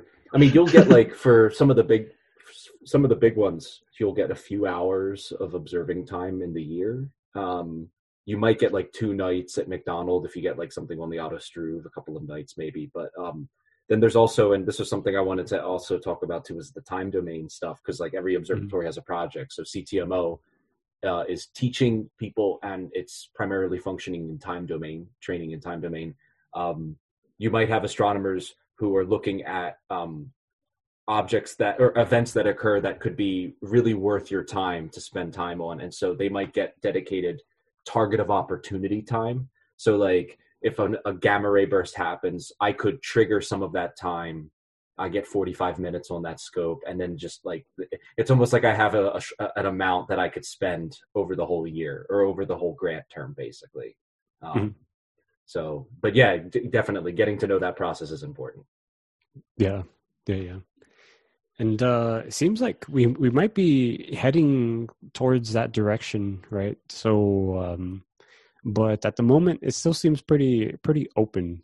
So the students get to pick their own times, but as Victor said, we do share. It has happened where we say like, hey, because the goal is for the observatory to be functioning every possible moment that it could be functioning. Like that's the goal for the observatory. And like, let's say I'm no longer in the regular observer schedule as I used to be, but like, for example, like maybe Victor's doing an observation, right? So then like I can be like, hey Victor, can you get me I want to see this, and he'll be like, let me check my busy schedule here of this science I want to perform, and he'll be like, all right, sure, I can squeeze you in. Yeah. I think like, wouldn't it be a pretty cool, like a citizen science thing? I didn't know that it was such a competitive market for to write proposals for that. Wouldn't it be so cool to do that, like in Brownsville, like have high school kids or something write their own proposals about why they should get time at CTMO, and then let them go do it. CTMO and SLO too. You could have two. I mean, the one that I draw inspiration from, for, at least for remote access, is the Burke-Gaffney Observatory in Nova Scotia, which I've triggered a few times. And it's like a Twitter, or I think you could send it now, a Facebook message, a text, and I send it by email. But you could send like a Twitter and like the hashtag acts as a command. So it'll be like hashtag exposure time, or like hashtag this object. And it'll put you into a queue, and then it'll say, oh, here's a link to your image, and you could download the FITS image of that in different filters. It might not be immediate, but it's pretty cool that you could trigger these things from the distance and have it seamless data transaction. Wow. Yeah, I'm sure that's very similar. I mean, I've seen you're using what's the program that you're using for remote access in the telescope, the mini domes for the high school students. So for the mini domes, we're using one that's it's open source. It's called K-Stars. K-Stars is the name of that one. Yeah, and it's really nice. Like in terms of its functionality, like the ease of use, I think is pretty accessible for people. And this is what we use in the astronomy labs themselves. So it lends itself nicely because like this project is a community driven project. By a community, I mean like the greater astronomy or amateur astronomer community, and right. They use a library that's called INDI. And it has a particular, like, that's an acronym too. I don't remember exactly what. It's something about like independent something devices, and so they're trying to fill in the blanks. So exactly what they said. Yeah. But it's actually funny because so far it does seem like every time they bark, they are like filling in gaps that we're not filling in. It's kind of interesting. The D stands for dog. The D stands for dog, exactly. But yeah, so with INDI, it's really nice because like using a Raspberry Pi, then I'm able to download drivers and install them into my into the Pi, and the device, I just plug it into like the telescope and the dome itself, the mini dome. I plug it into the Raspberry Pi, and now I have control over the entire set itself, right? The dome and the telescope through the Raspberry Pi.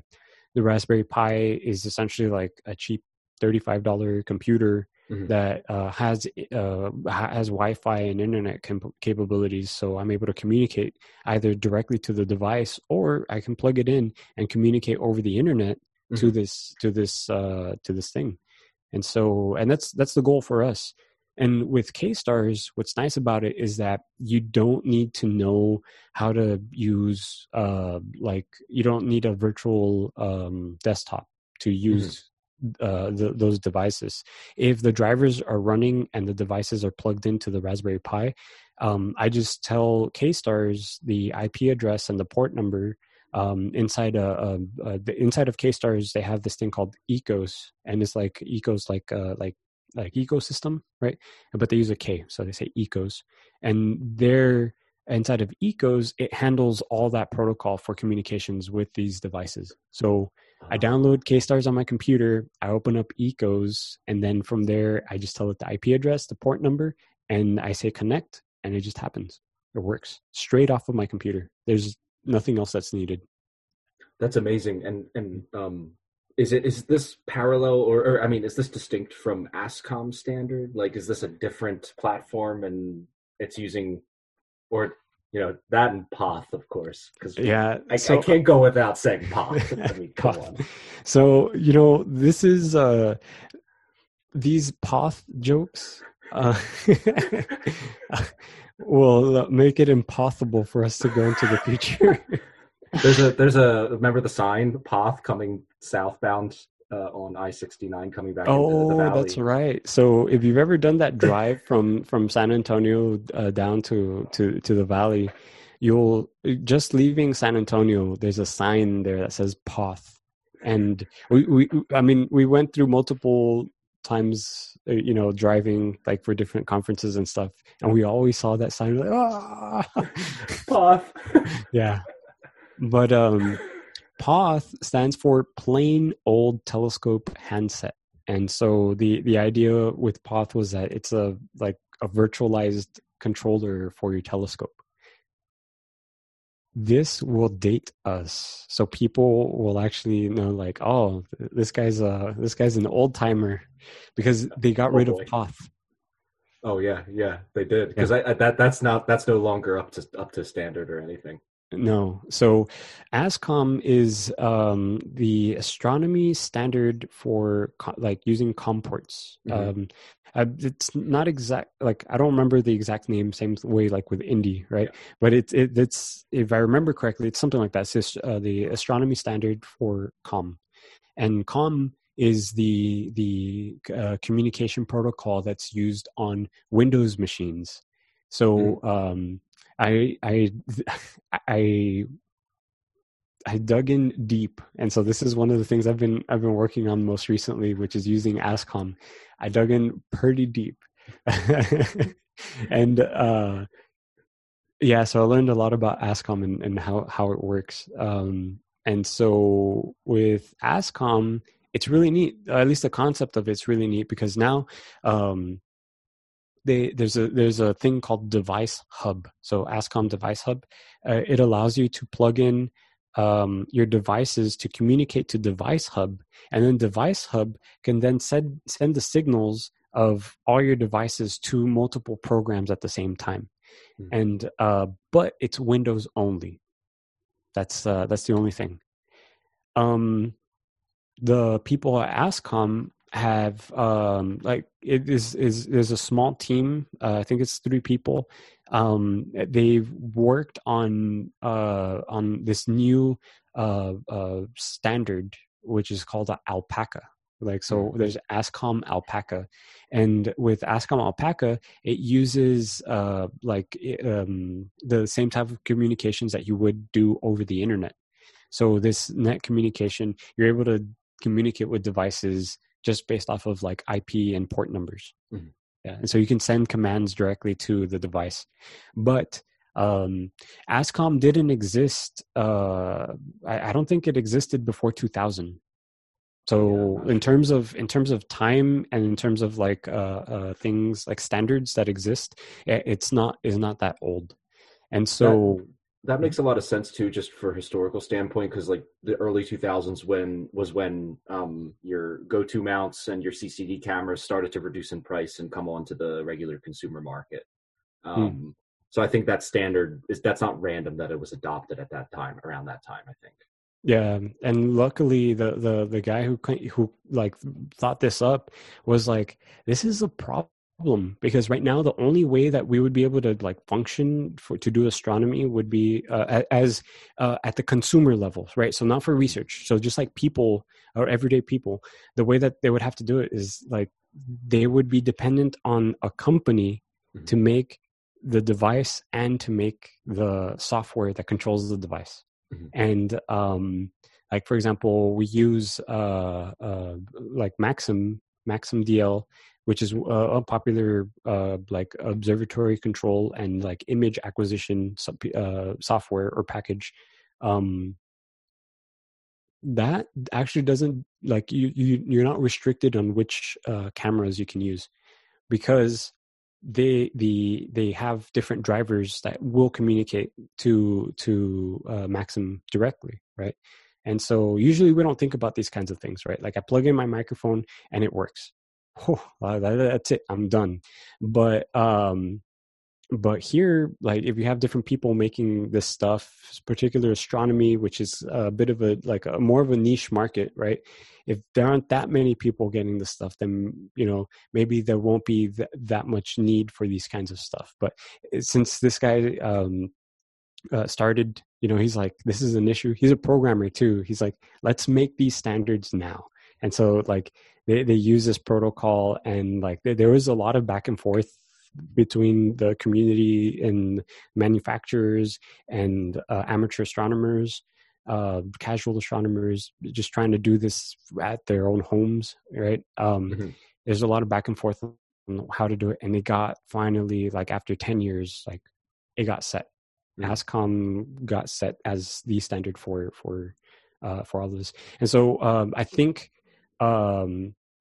I should say, like, after that time, similar thing happened with alpaca, right?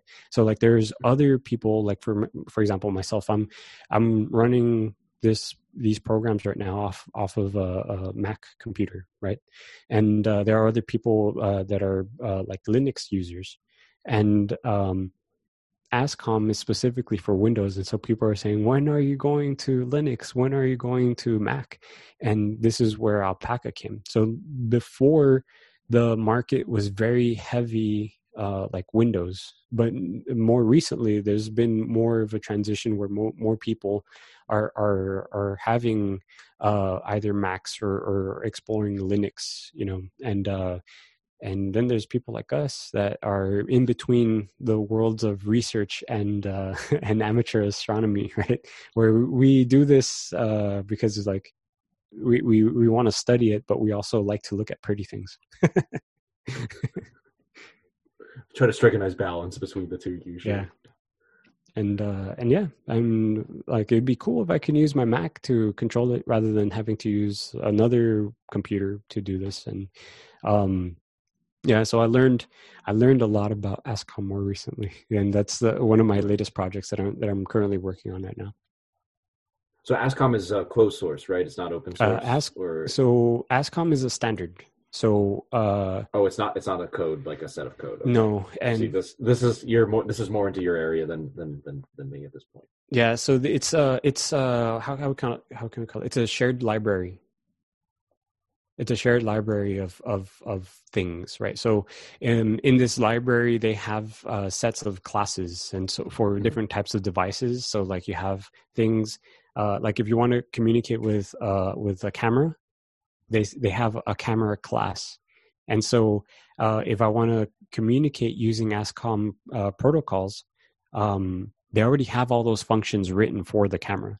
So as a developer, one would have to just make sure that a manufacturer would have to make sure that their device has like they match up with the existing functions in that library. Mm-hmm. So, and that's essentially like the biggest hurdle, right? That if you, because you could make your own device, right? So like you can make your own dome controller, you can make your own go-to mount controller, and but the thing is, you would have to figure out you have to establish your own protocol of how your device wants to receive communication, and you tie it into the ASCOM communication. I see. Yeah, so there's like a market pressure essentially to adopt that, because if you want it to be sold on the general market, people are mainly using ASCOM standard. So right. So actually, I think it makes you more marketable, right? So like if you write a program that like check this out, I have this astronomy software that you can use. It looks really nice. It's really simple to use, so you can get these awesome images of like distant galaxies, or we call them deep sky objects, right? It would be nice, right, if you just plug it in and things worked as a user, right? And without having to do like a lot of fancy stuff, and ASCOM allows people to do that, right? Mm-hmm. So for let's say for a device to say it speaks ASCOM, and for a program to say it speaks ASCOM, that means it could be whatever device, right? And whatever program. It doesn't have you're not just locked into using a specific program for a specific device. You can use any device for any program. Kind of like Bluetooth connection even, or anything that has a standard connection protocol. Oh, yeah, exactly, right? So like, it doesn't matter what phone I'm using. If I'm using Bluetooth, I can connect to whichever speaker that also has Bluetooth. That's a really good example. Yeah. Okay. That's interesting. Yeah, I'm trying to flesh this out for a lot of people who might either be interested in getting into amateur astronomy, and the number one question that at least I'm always asked is, what telescope should I be my first telescope? But if you're interested in astrophotography, then you're going to need to get used to this at a basic level because of the imaging and also the tracking of the mount itself. Mm-hmm, mm-hmm. So yeah. And we're back. I have a question for you. It's kind of out there, though. Okay. Can stars change colors? Can stars change colors? Like a single star, could like a one star, which is like one color, change its color? Yes. That's essentially, that is the way, essentially, that we age stars. Like, that's how we tell the age of a star, by that. So that means, like, in order to figure out its age, or like its type, we are able to label it based off of the color. I mean, color itself, it depends on the wavelength of light that we're seeing. And when you look at the entire spectrum of that star, it's not just a straight line. Like, it's not just like full blast, boom. Like, it's all these. It's a combination of different wavelengths of light. It's not just like one specific wavelength. Mm-hmm.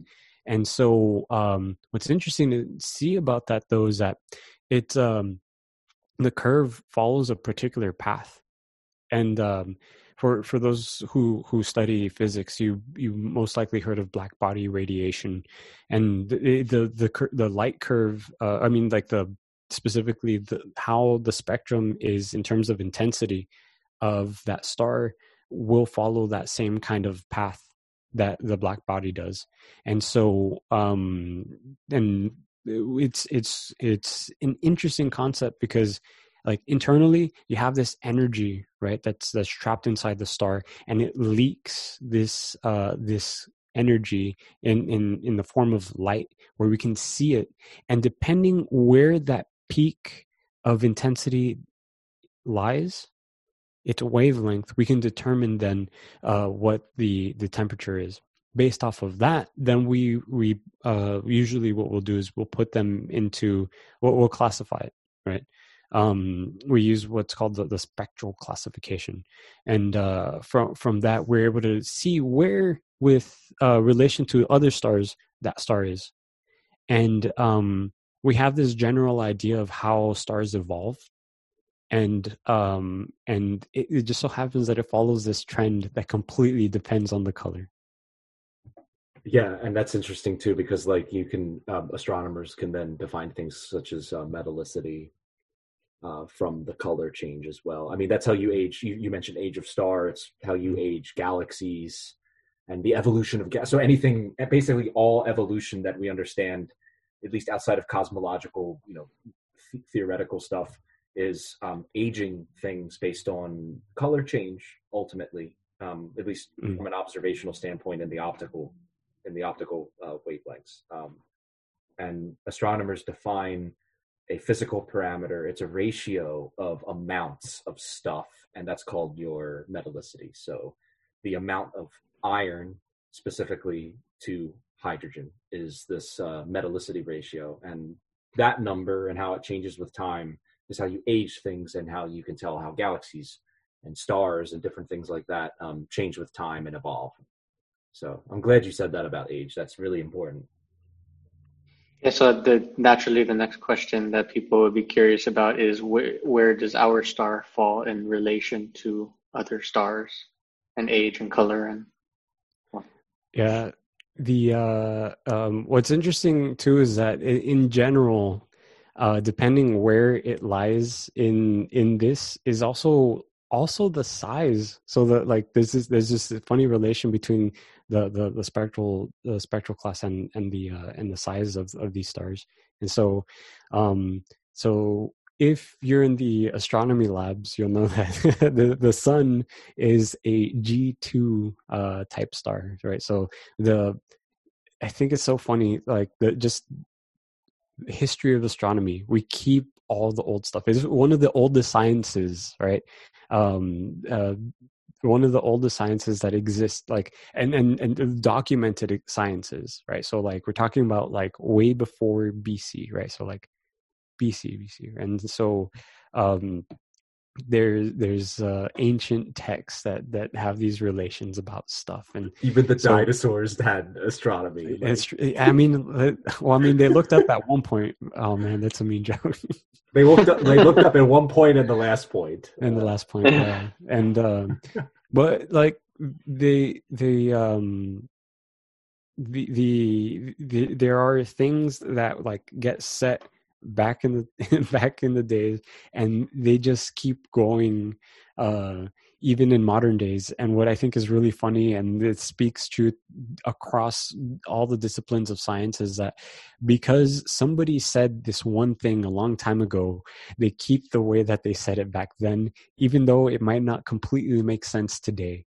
And so like this old notation or nomenclature, or like in this case the spectral types, they use a letter format that isn't in alphabetical order. So if you want to know what order it should be, then I myself look up a chart. So I don't know off the top of my head. I know it's like O, B, AFG, KM. Yeah, and so and this is another thing for the students that are in the intro to astronomy. I don't make them memorize it just because I could look it up in a chart, right? So that's not, I don't find myself, I mean, I could be schooled at some point and told another reason otherwise for them to have to learn that particular, that particular order means these things. But I mean, if they can read it off the chart and understand what it means, then that is better success in terms of the learning process, in my view. But yeah, we're a G2, and if you label the G2 star, we sit right in the middle of the oh man, the word is slipping my mind. The life cycle. Main sequence. Yeah, the main sequence. Yeah. So like that's the main sequence on the Hertzsprung-Russell diagram. Oh, that's right. The main sequence. So we are a main sequence star where most stars live most of their lives, and like we're still like in the early to middle stages of the life of our star. So like in the evolution process, our star will start becoming larger, right, and become redder, right? So going back to the thing of your question of redder. Oh my, it's not shy. It's not shy. Yeah. So in that process, it'll start becoming a red giant, right? So we'll be inside it, right? I think, yeah, or at least we'll be very close to the photosphere, which is the surface of the sun, right? So, yeah. Again, I'm talking to a big audience. The one thing I wanted to add was about variable stars. I saw an interesting fact the other day. I didn't realize it, that the sun is technically considered a variable star. It varies in brightness by 0.1% over its 10-year solar cycle, which is interesting. So like even the sun, which is considered a well-behaved star, which we don't really know historically speaking, we just know for somewhat of its lifetime, it could very well change in variability more, but it is a variable star. So like, as you were saying to your point earlier about most stars being eclipsing binaries or binary systems or variable stars in general, the sun does have variation over time. So I thought that was pretty interesting. I know some stars though, they get bigger and smaller, like noticeably, right? Oh yeah. So they pulsate, and through that pulsation process, their light intensity is like bright and then dims and bright and dim. Yeah. Parties on that planet must be awesome. Like,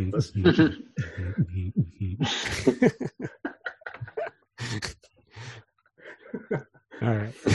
What's the one? Has anybody ever read the One Hitchhiker's Guide, where there's the loudest band in existence, where when they play a concert, they're on the surface of the planet, but everybody has to be in space to listen to it. You can't be on the planet at the same time when they play, because it'll kill everything on the surface.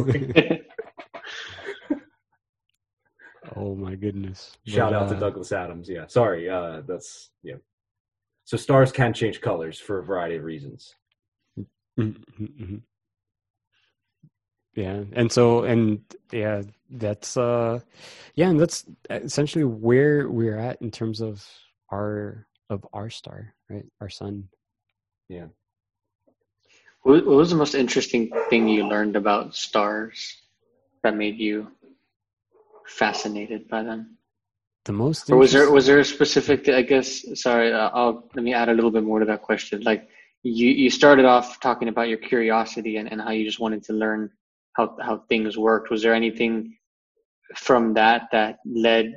So that's what led you go into physics, and then from that, was there anything else that about stars specifically that led you to doing your research based around variable stars? That so the funny thing here is that it was more of a like historically because of a practical thing. So like because the opportunity to do that specifically became present, that is what I did. So it's not that I had like envisioned that I would have studied something else in astronomy. Like I myself actually didn't think I would be studying astronomy. So that is like one of the truths of me and where I'm at now, which I find very surprising. You know, like what year are we in? We're 2021. So ask me in 2011, so 10 years ago, if I would be doing astronomy. I didn't think I would be doing astronomy the way that I'm doing astronomy today. Like that is true. Yeah, I was thinking, and at the time I was working on that project that was more like is a mix between material science and essentially just like engineering and design. um I I was looking specifically at trying to see um how the substrate of the welding that they do for the test mass mirrors that they use in LIGO. So they have like these huge like glass mirrors, and they use those as to shoot a laser, right, from one end of the lab down this 4 kilometer vacuum tube that hits this mirror. That's probably, I don't know. It actually is kind of big. It weighs a lot. It's if I remember correctly, what was it, like 80 kilograms? It's Right. 20, but at full it'll be 40. They're going to upgrade to 40-kilogram test masses. Oh, okay. So I I think don't. so. I think. I don't remember. That's one thing to be said. I don't remember. And also I'm not that very close to the project, just a little bit. Don't add And us, LIGO. oh no, I'm sorry. um, I'll make sure I learn more, and and I'll share that with the public, right? In terms of the technical aspects, but in like in its simplest form, right? They shoot this laser down to, and it's actually two tubes. There we go. Two tubes at 4 kilometers each, and there's a glass that they reflect the light from, and the way that they try to eliminate any potential noise or vibration that could be coming through that glass is that they actually hang it off of another identical piece right above it. And above that one they have another platform that will actually shift to compensate for any movement of the ground, any mechanical movement. And meanwhile, the second mirror will act as they have it's an electrostatic drive that will nudge it ever so slightly to remove any resonance traveling forward on that bottom piece. Now, those two pieces of glass that are hanging one above another are mechanically or like physically attached, and the way that they're attached is through like all of this is all silica, like it's all fused silica. And so it's literally just welded glass with these two threads at their thickest point. I believe they're or at their thinnest point, I believe there's something like 2 millimeters. And so there's 2 millimeter threads on both sides that are holding on to this like really heavy object.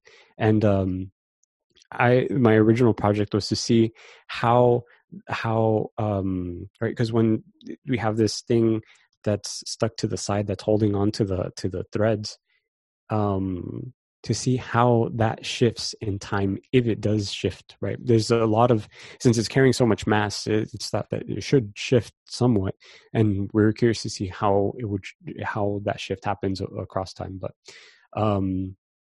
yeah, that was a completely different project, right? Like, it contributes to astronomy, but not in a direct way, you know?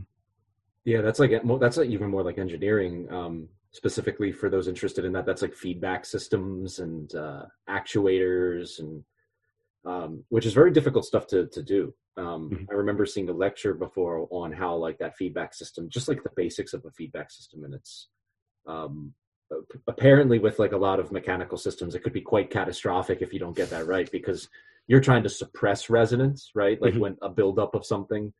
I'm thinking of like the right tempo of walking across a bridge could destabilize it. So having something that removes resonance or essentially dampens resonance could work if it works wrong very catastrophically.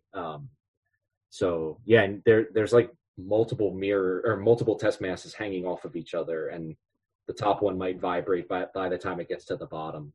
That dampening effect takes hold. So it's really fascinating how simple but effective that principle is.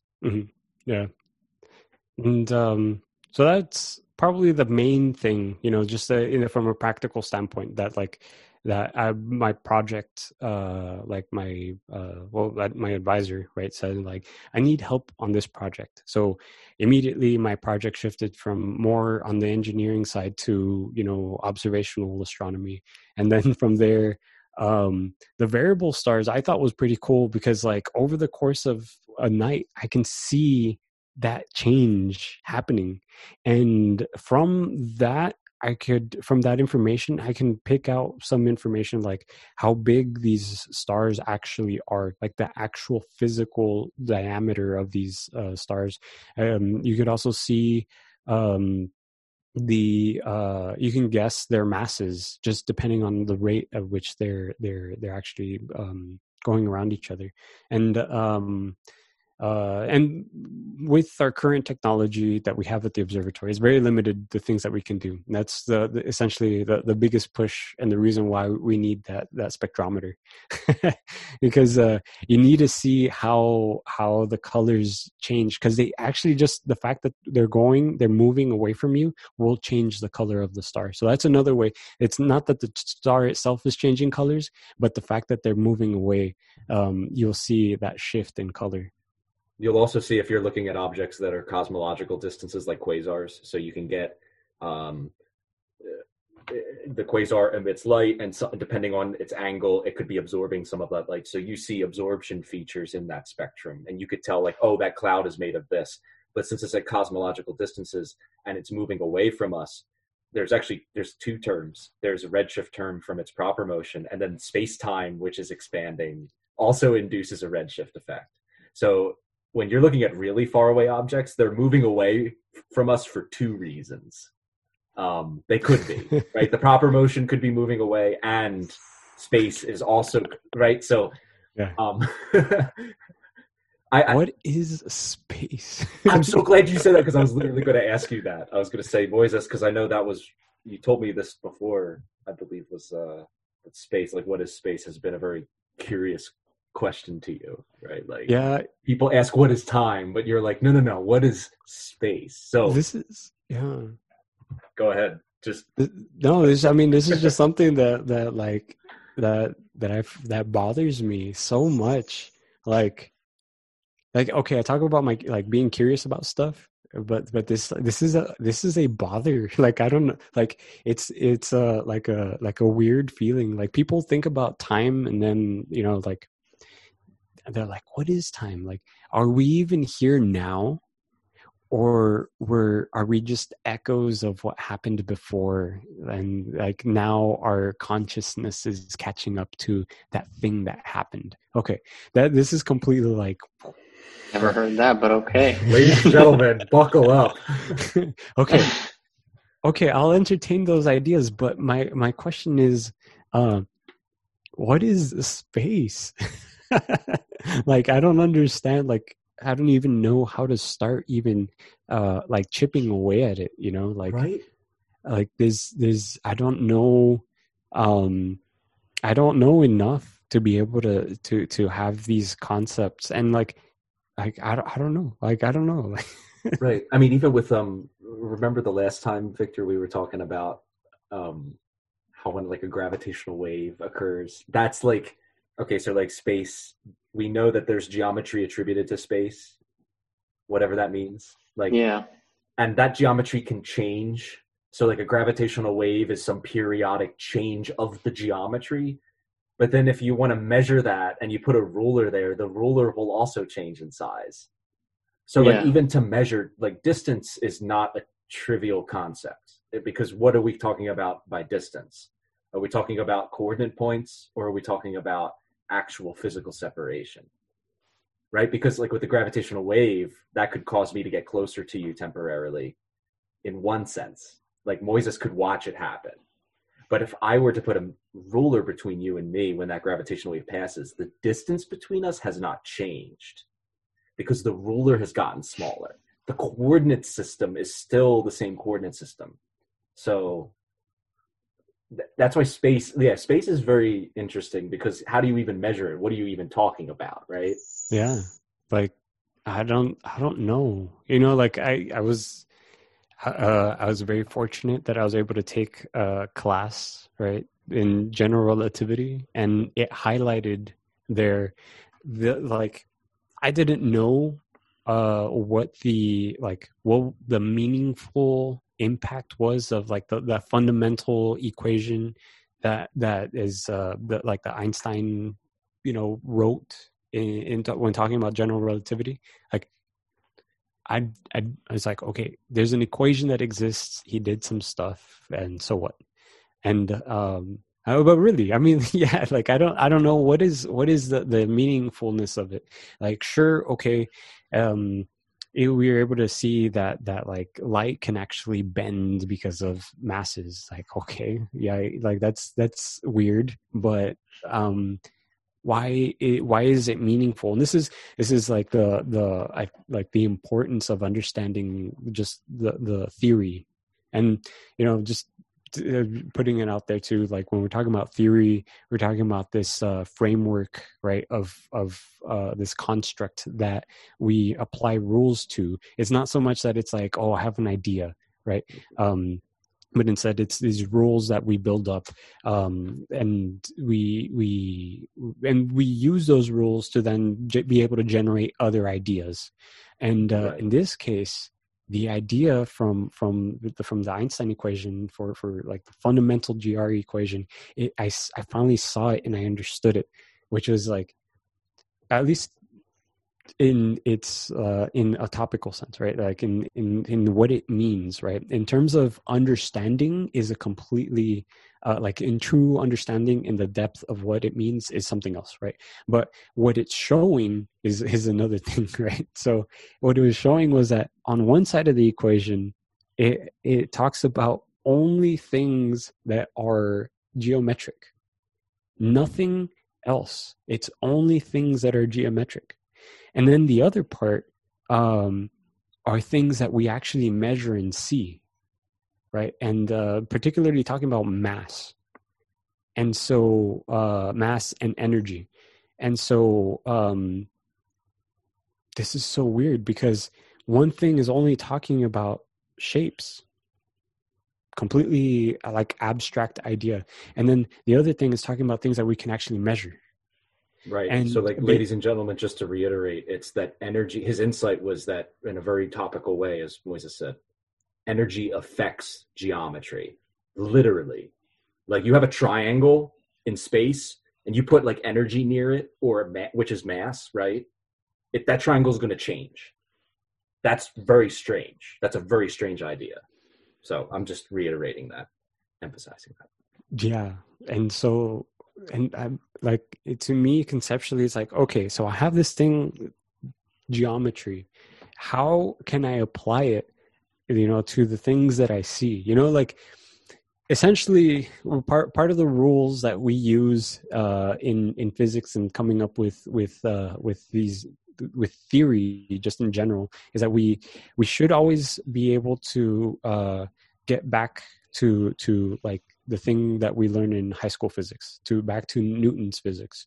And that's one of the things. Why? Because those are the observable effects. So these are things that we see, tried and true. If I drop a ball and I have a stopwatch, then I get a particular measurement. So if I build this framework that also includes this kind of motion, I should be able to apply those. I should be able to get back the original quantity that I would have received for the amount of time that it took from that other theory. So it's I wouldn't necessarily say backwards compatible, but there needs to be some kind of compatibility when applied in that way. When we're talking about general relativity, right? We talk about gravity. Gravity is one of the like the parameters that is used in that equation.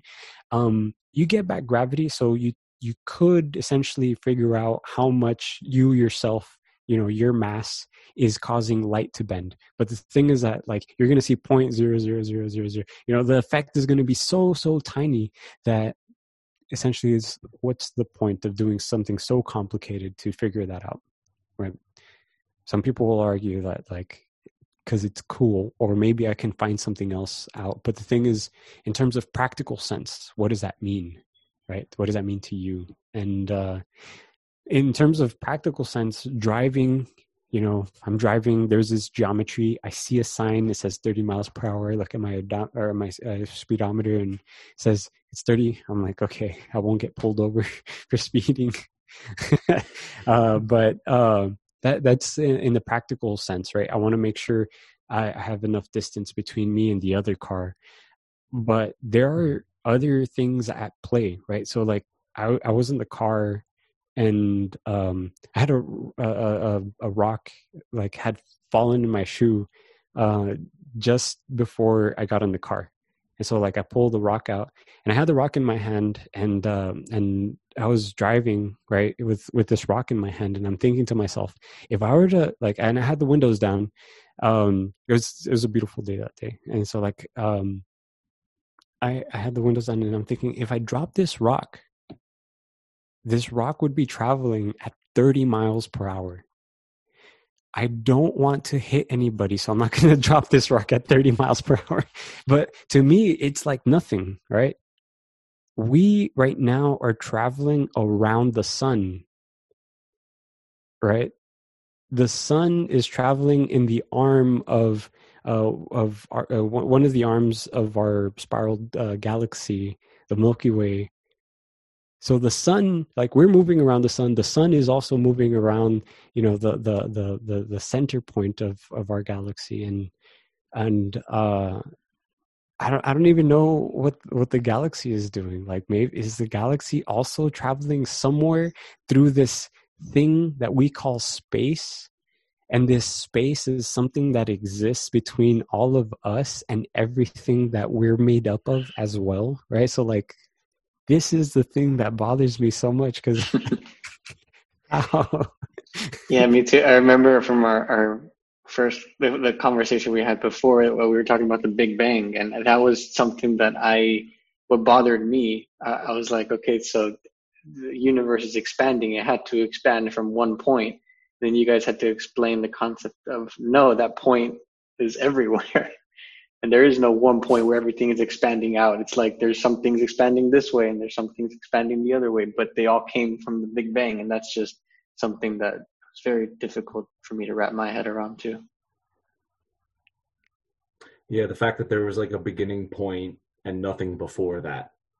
Because the Big Bang didn't happen, that's the misconception, right? The Big Bang didn't happen in space. It was of space. It was an expansion of space, all space.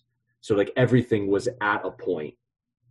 It's not like you could look at the point from the outside and regard it. It's that everything that exists is in that point. Yeah, because I feel like that's how it's communicated, right? Like everything at one point was in a single point in the whole mass of the universe, and then it expanded, and then the Big Bang happened and it expanded. And so in my mind, and I'm sure in a lot of other people's minds, it was in one point and then it came out from there. And so I thought, oh, cool. So somewhere in the universe, there was a point where everything came from.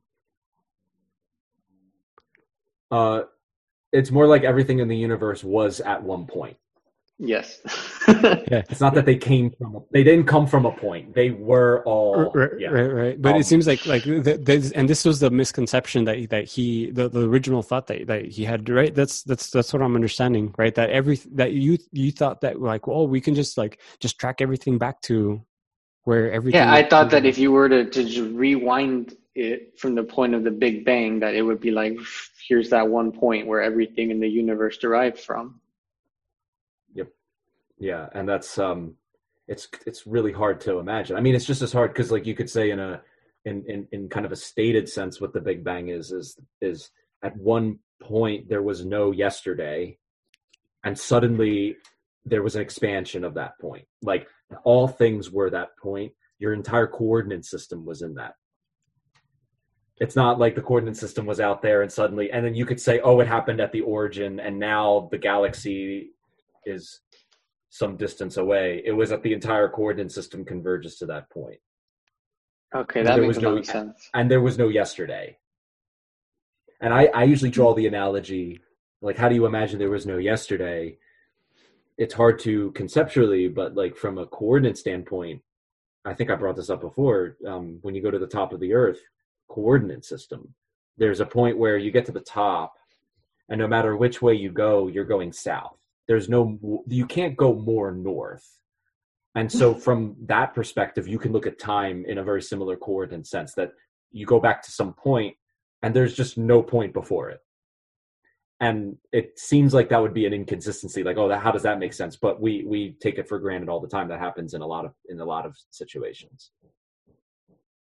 So yeah, Sean, I know we need Sean Carroll here. Sean Carroll, you need to correct me with all of these things and explain to me what's up, because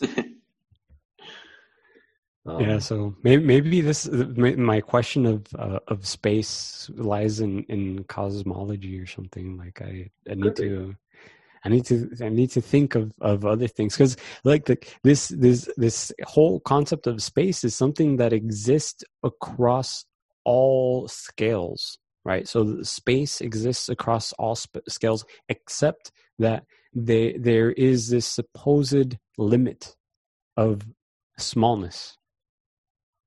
The limit comes from like when you apply concepts of space given to you from GR at the quantum level. At one point, you fail to make predictions.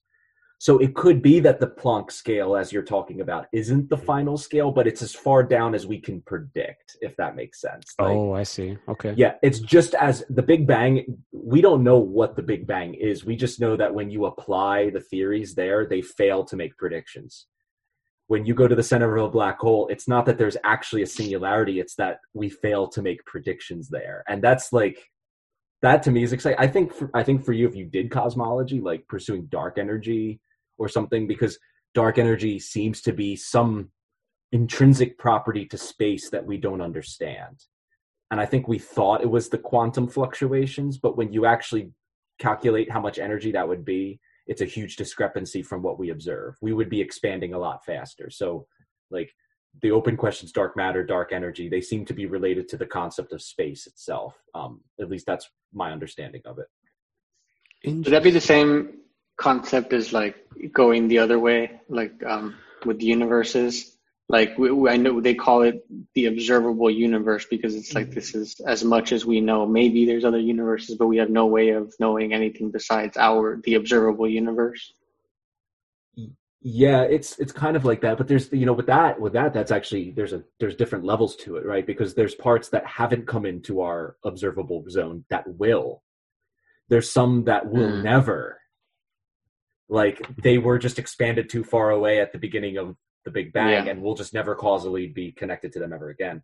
But the thing about space, the thing about dark energy being a concept of space, because you look at all the theories. Okay, let's go to Einstein's equation. When you solve it a certain way and apply it, I'm speaking very generally here, of course, right? When you solve Einstein's equation applied to the whole universe in a certain way, you get an equation that describes how the universe evolves in time, and that's what forms the basis of modern cosmology. There's a term in there that's associated with dark energy, but it's just assumed. but all the different models of dark energy will say like, oh, there's a particular value at every point in space that just happens to be really small, that causes a small acceleration. That's everybody's familiar with that. That's like temperature in a room. Every point in the room has a value, and it's called temperature. So every point in space has a value called lambda that varies, but that over the largest area contributes to this really, it's the most amount of stuff in the universe we know is this dark energy. It's like 70%. And we don't even know what it is. And it seems to be an intrinsic property of space itself. So what is that? I don't know. What is space? I don't know. What is space? And so this is also completely out of of my field of study. This is just something. I think it's outside of all of ours. This is a personal thing that bothers me. Every once in a while, I'll think about it. So like this will be things that like, I mean, like we are held together by stuff, and there exists this space between all the stuff that we have that is us. Somehow we can still function, even though there's this massive space. Wow. Relatively massive. Yeah, relatively massive. I'm glad you didn't drop the ball on that one. That one's on these gravity jokes, Yeah. It's like just like mind-boggling things in terms of distances and space. Also is like how I was told once that all the planets side by side fit between Earth and the moon. Yep. And I'm like, no way. So what did I do? I went into Stellarium and I looked up the diameters of the planets, and I was like, this is not possible. Like, how do things work? Have you ever seen like those models of like the sun? Like it's a clear sphere, and they're filled with little beads, and it's like each bead is the Earth, and there's like a million of them or more in there. It's like, yeah, and the thing is, I didn't know this until I think it was 2019. It's pretty crazy. Some of the stuff you learned, right? Yeah, and so like I didn't grow up doing astronomy, right? So that wasn't something I grew up with, and so like these things, like I'm still learning things of astronomy, and so like it's all very still exciting to me, like I don't know, it's just so weird. Yeah, it makes you look at the world different. It does. It is like I mean, me too. I definitely didn't grow up with astronomy or like even an interest in space until very, very recently. And then like last year I learned about Rayleigh scattering. I think I'm saying that right. And the colors of the sun, like why the color of the sun changes when it reaches the horizon. And I can never look at a sunset or a sunrise the same without thinking about that. Yeah, definitely. Look if at the moon. sharing... Oh, sorry. Go ahead, Moises. No. I was just going to say the same thing. Looking at the moon. Yeah. Yeah, that's what I'm thinking. Like now you can't look at the moon without thinking of all the planets. I'm not going to be able to now. Yeah, that would be crazy. I mean, it would be beautiful for about a second, and then it would be pretty devastating. But it would be neat to be the moon of a planet with rings. Like if you were the moon, one of the moons of Saturn, and you have ring rises and sets, that would be pretty cool. Oh, that's awesome. Yeah. One of the things that I learned recently I didn't know about was the first distinction between the gas giants and the ice giants. Like when I grew up, it was Jupiter, Saturn, Uranus, and Neptune were all like gas giants. And then I learned recently why they're considered not gas giants. And actually Victor gave me a book to read about Voyager. And when Voyager passed Uranus and Neptune, it measured for all of the planets. For instance, the mass and the magnetic field and the spin and all of that stuff. And it found that for Jupiter and Saturn, you know how there's like poles, right? So imagine a magnet north and south. That magnet is aligned with the spin of the planet. So the planet's spinning like just like a basketball, and the magnetic field is pointed up. For some reason on Uranus and Neptune, the magnetic field is completely off axis from the spin.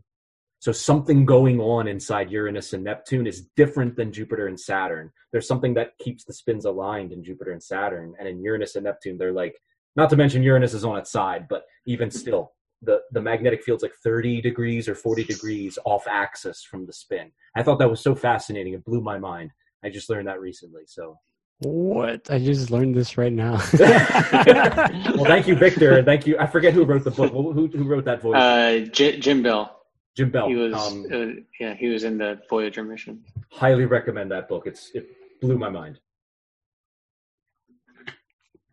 And that was all from, I think Neptune was like less than a 10-hour flyby. So most of what we know still to this day about Neptune was from one flyby that took like, few hours. From here to Dallas, maybe. yeah, exactly. Like from here to Dallas, but it was 2 billion miles away. Yeah. That's funny because I think that statement still holds true even for you right now where you're at. Well, everything's welcome to Texas. 80 miles an hour and flat and straight. You can get anywhere in 2 hours. Yeah. Yeah, it's the only place I've ever been where I drove 12 hours and I still was in Texas, like Brownsville to Fort Davis or to Lubbock. Yeah. How do you guys feel about where we're at? I mean, we did this. We literally jumped in and did 3 hours. Like this was a 3-hour edit. This is the longest episode I've ever done. And we can probably keep going, except I need to leave pretty soon. Yeah, I know. I was going to say you have to be there for 7, and you should get some rest. Yeah. So, should I? I'll just wrap it up here then. Does that sound good with y'all? Yeah, I think wrapping it up with Texas. wrapping it up with Texas. Moises, thank you for being here, and thank you for having a conversation with us. Yeah, thank you for inviting me and making sure that it happened. Yeah. Yeah, this is a very important discussion, and I hope you enjoy it. Well, I hope you come back for recurring episodes. Yes. Yeah, we'll need to come back and really talk about astronomy and the history of all that. Yes. Oh, yeah, absolutely. Yeah, we got to get Tycho and his nose and Galileo, and we got to talk about the celestial sphere. The celestial sphere. Yeah, this is like the survey, right, of everything, and survey of everything. Yeah, and but yeah, we can definitely crack open a topic and go in depth for sure. Absolutely. Well, I'm looking forward to it. So with that, ladies and gentlemen of Texas and the surrounding galaxy, these are Receding Horizons.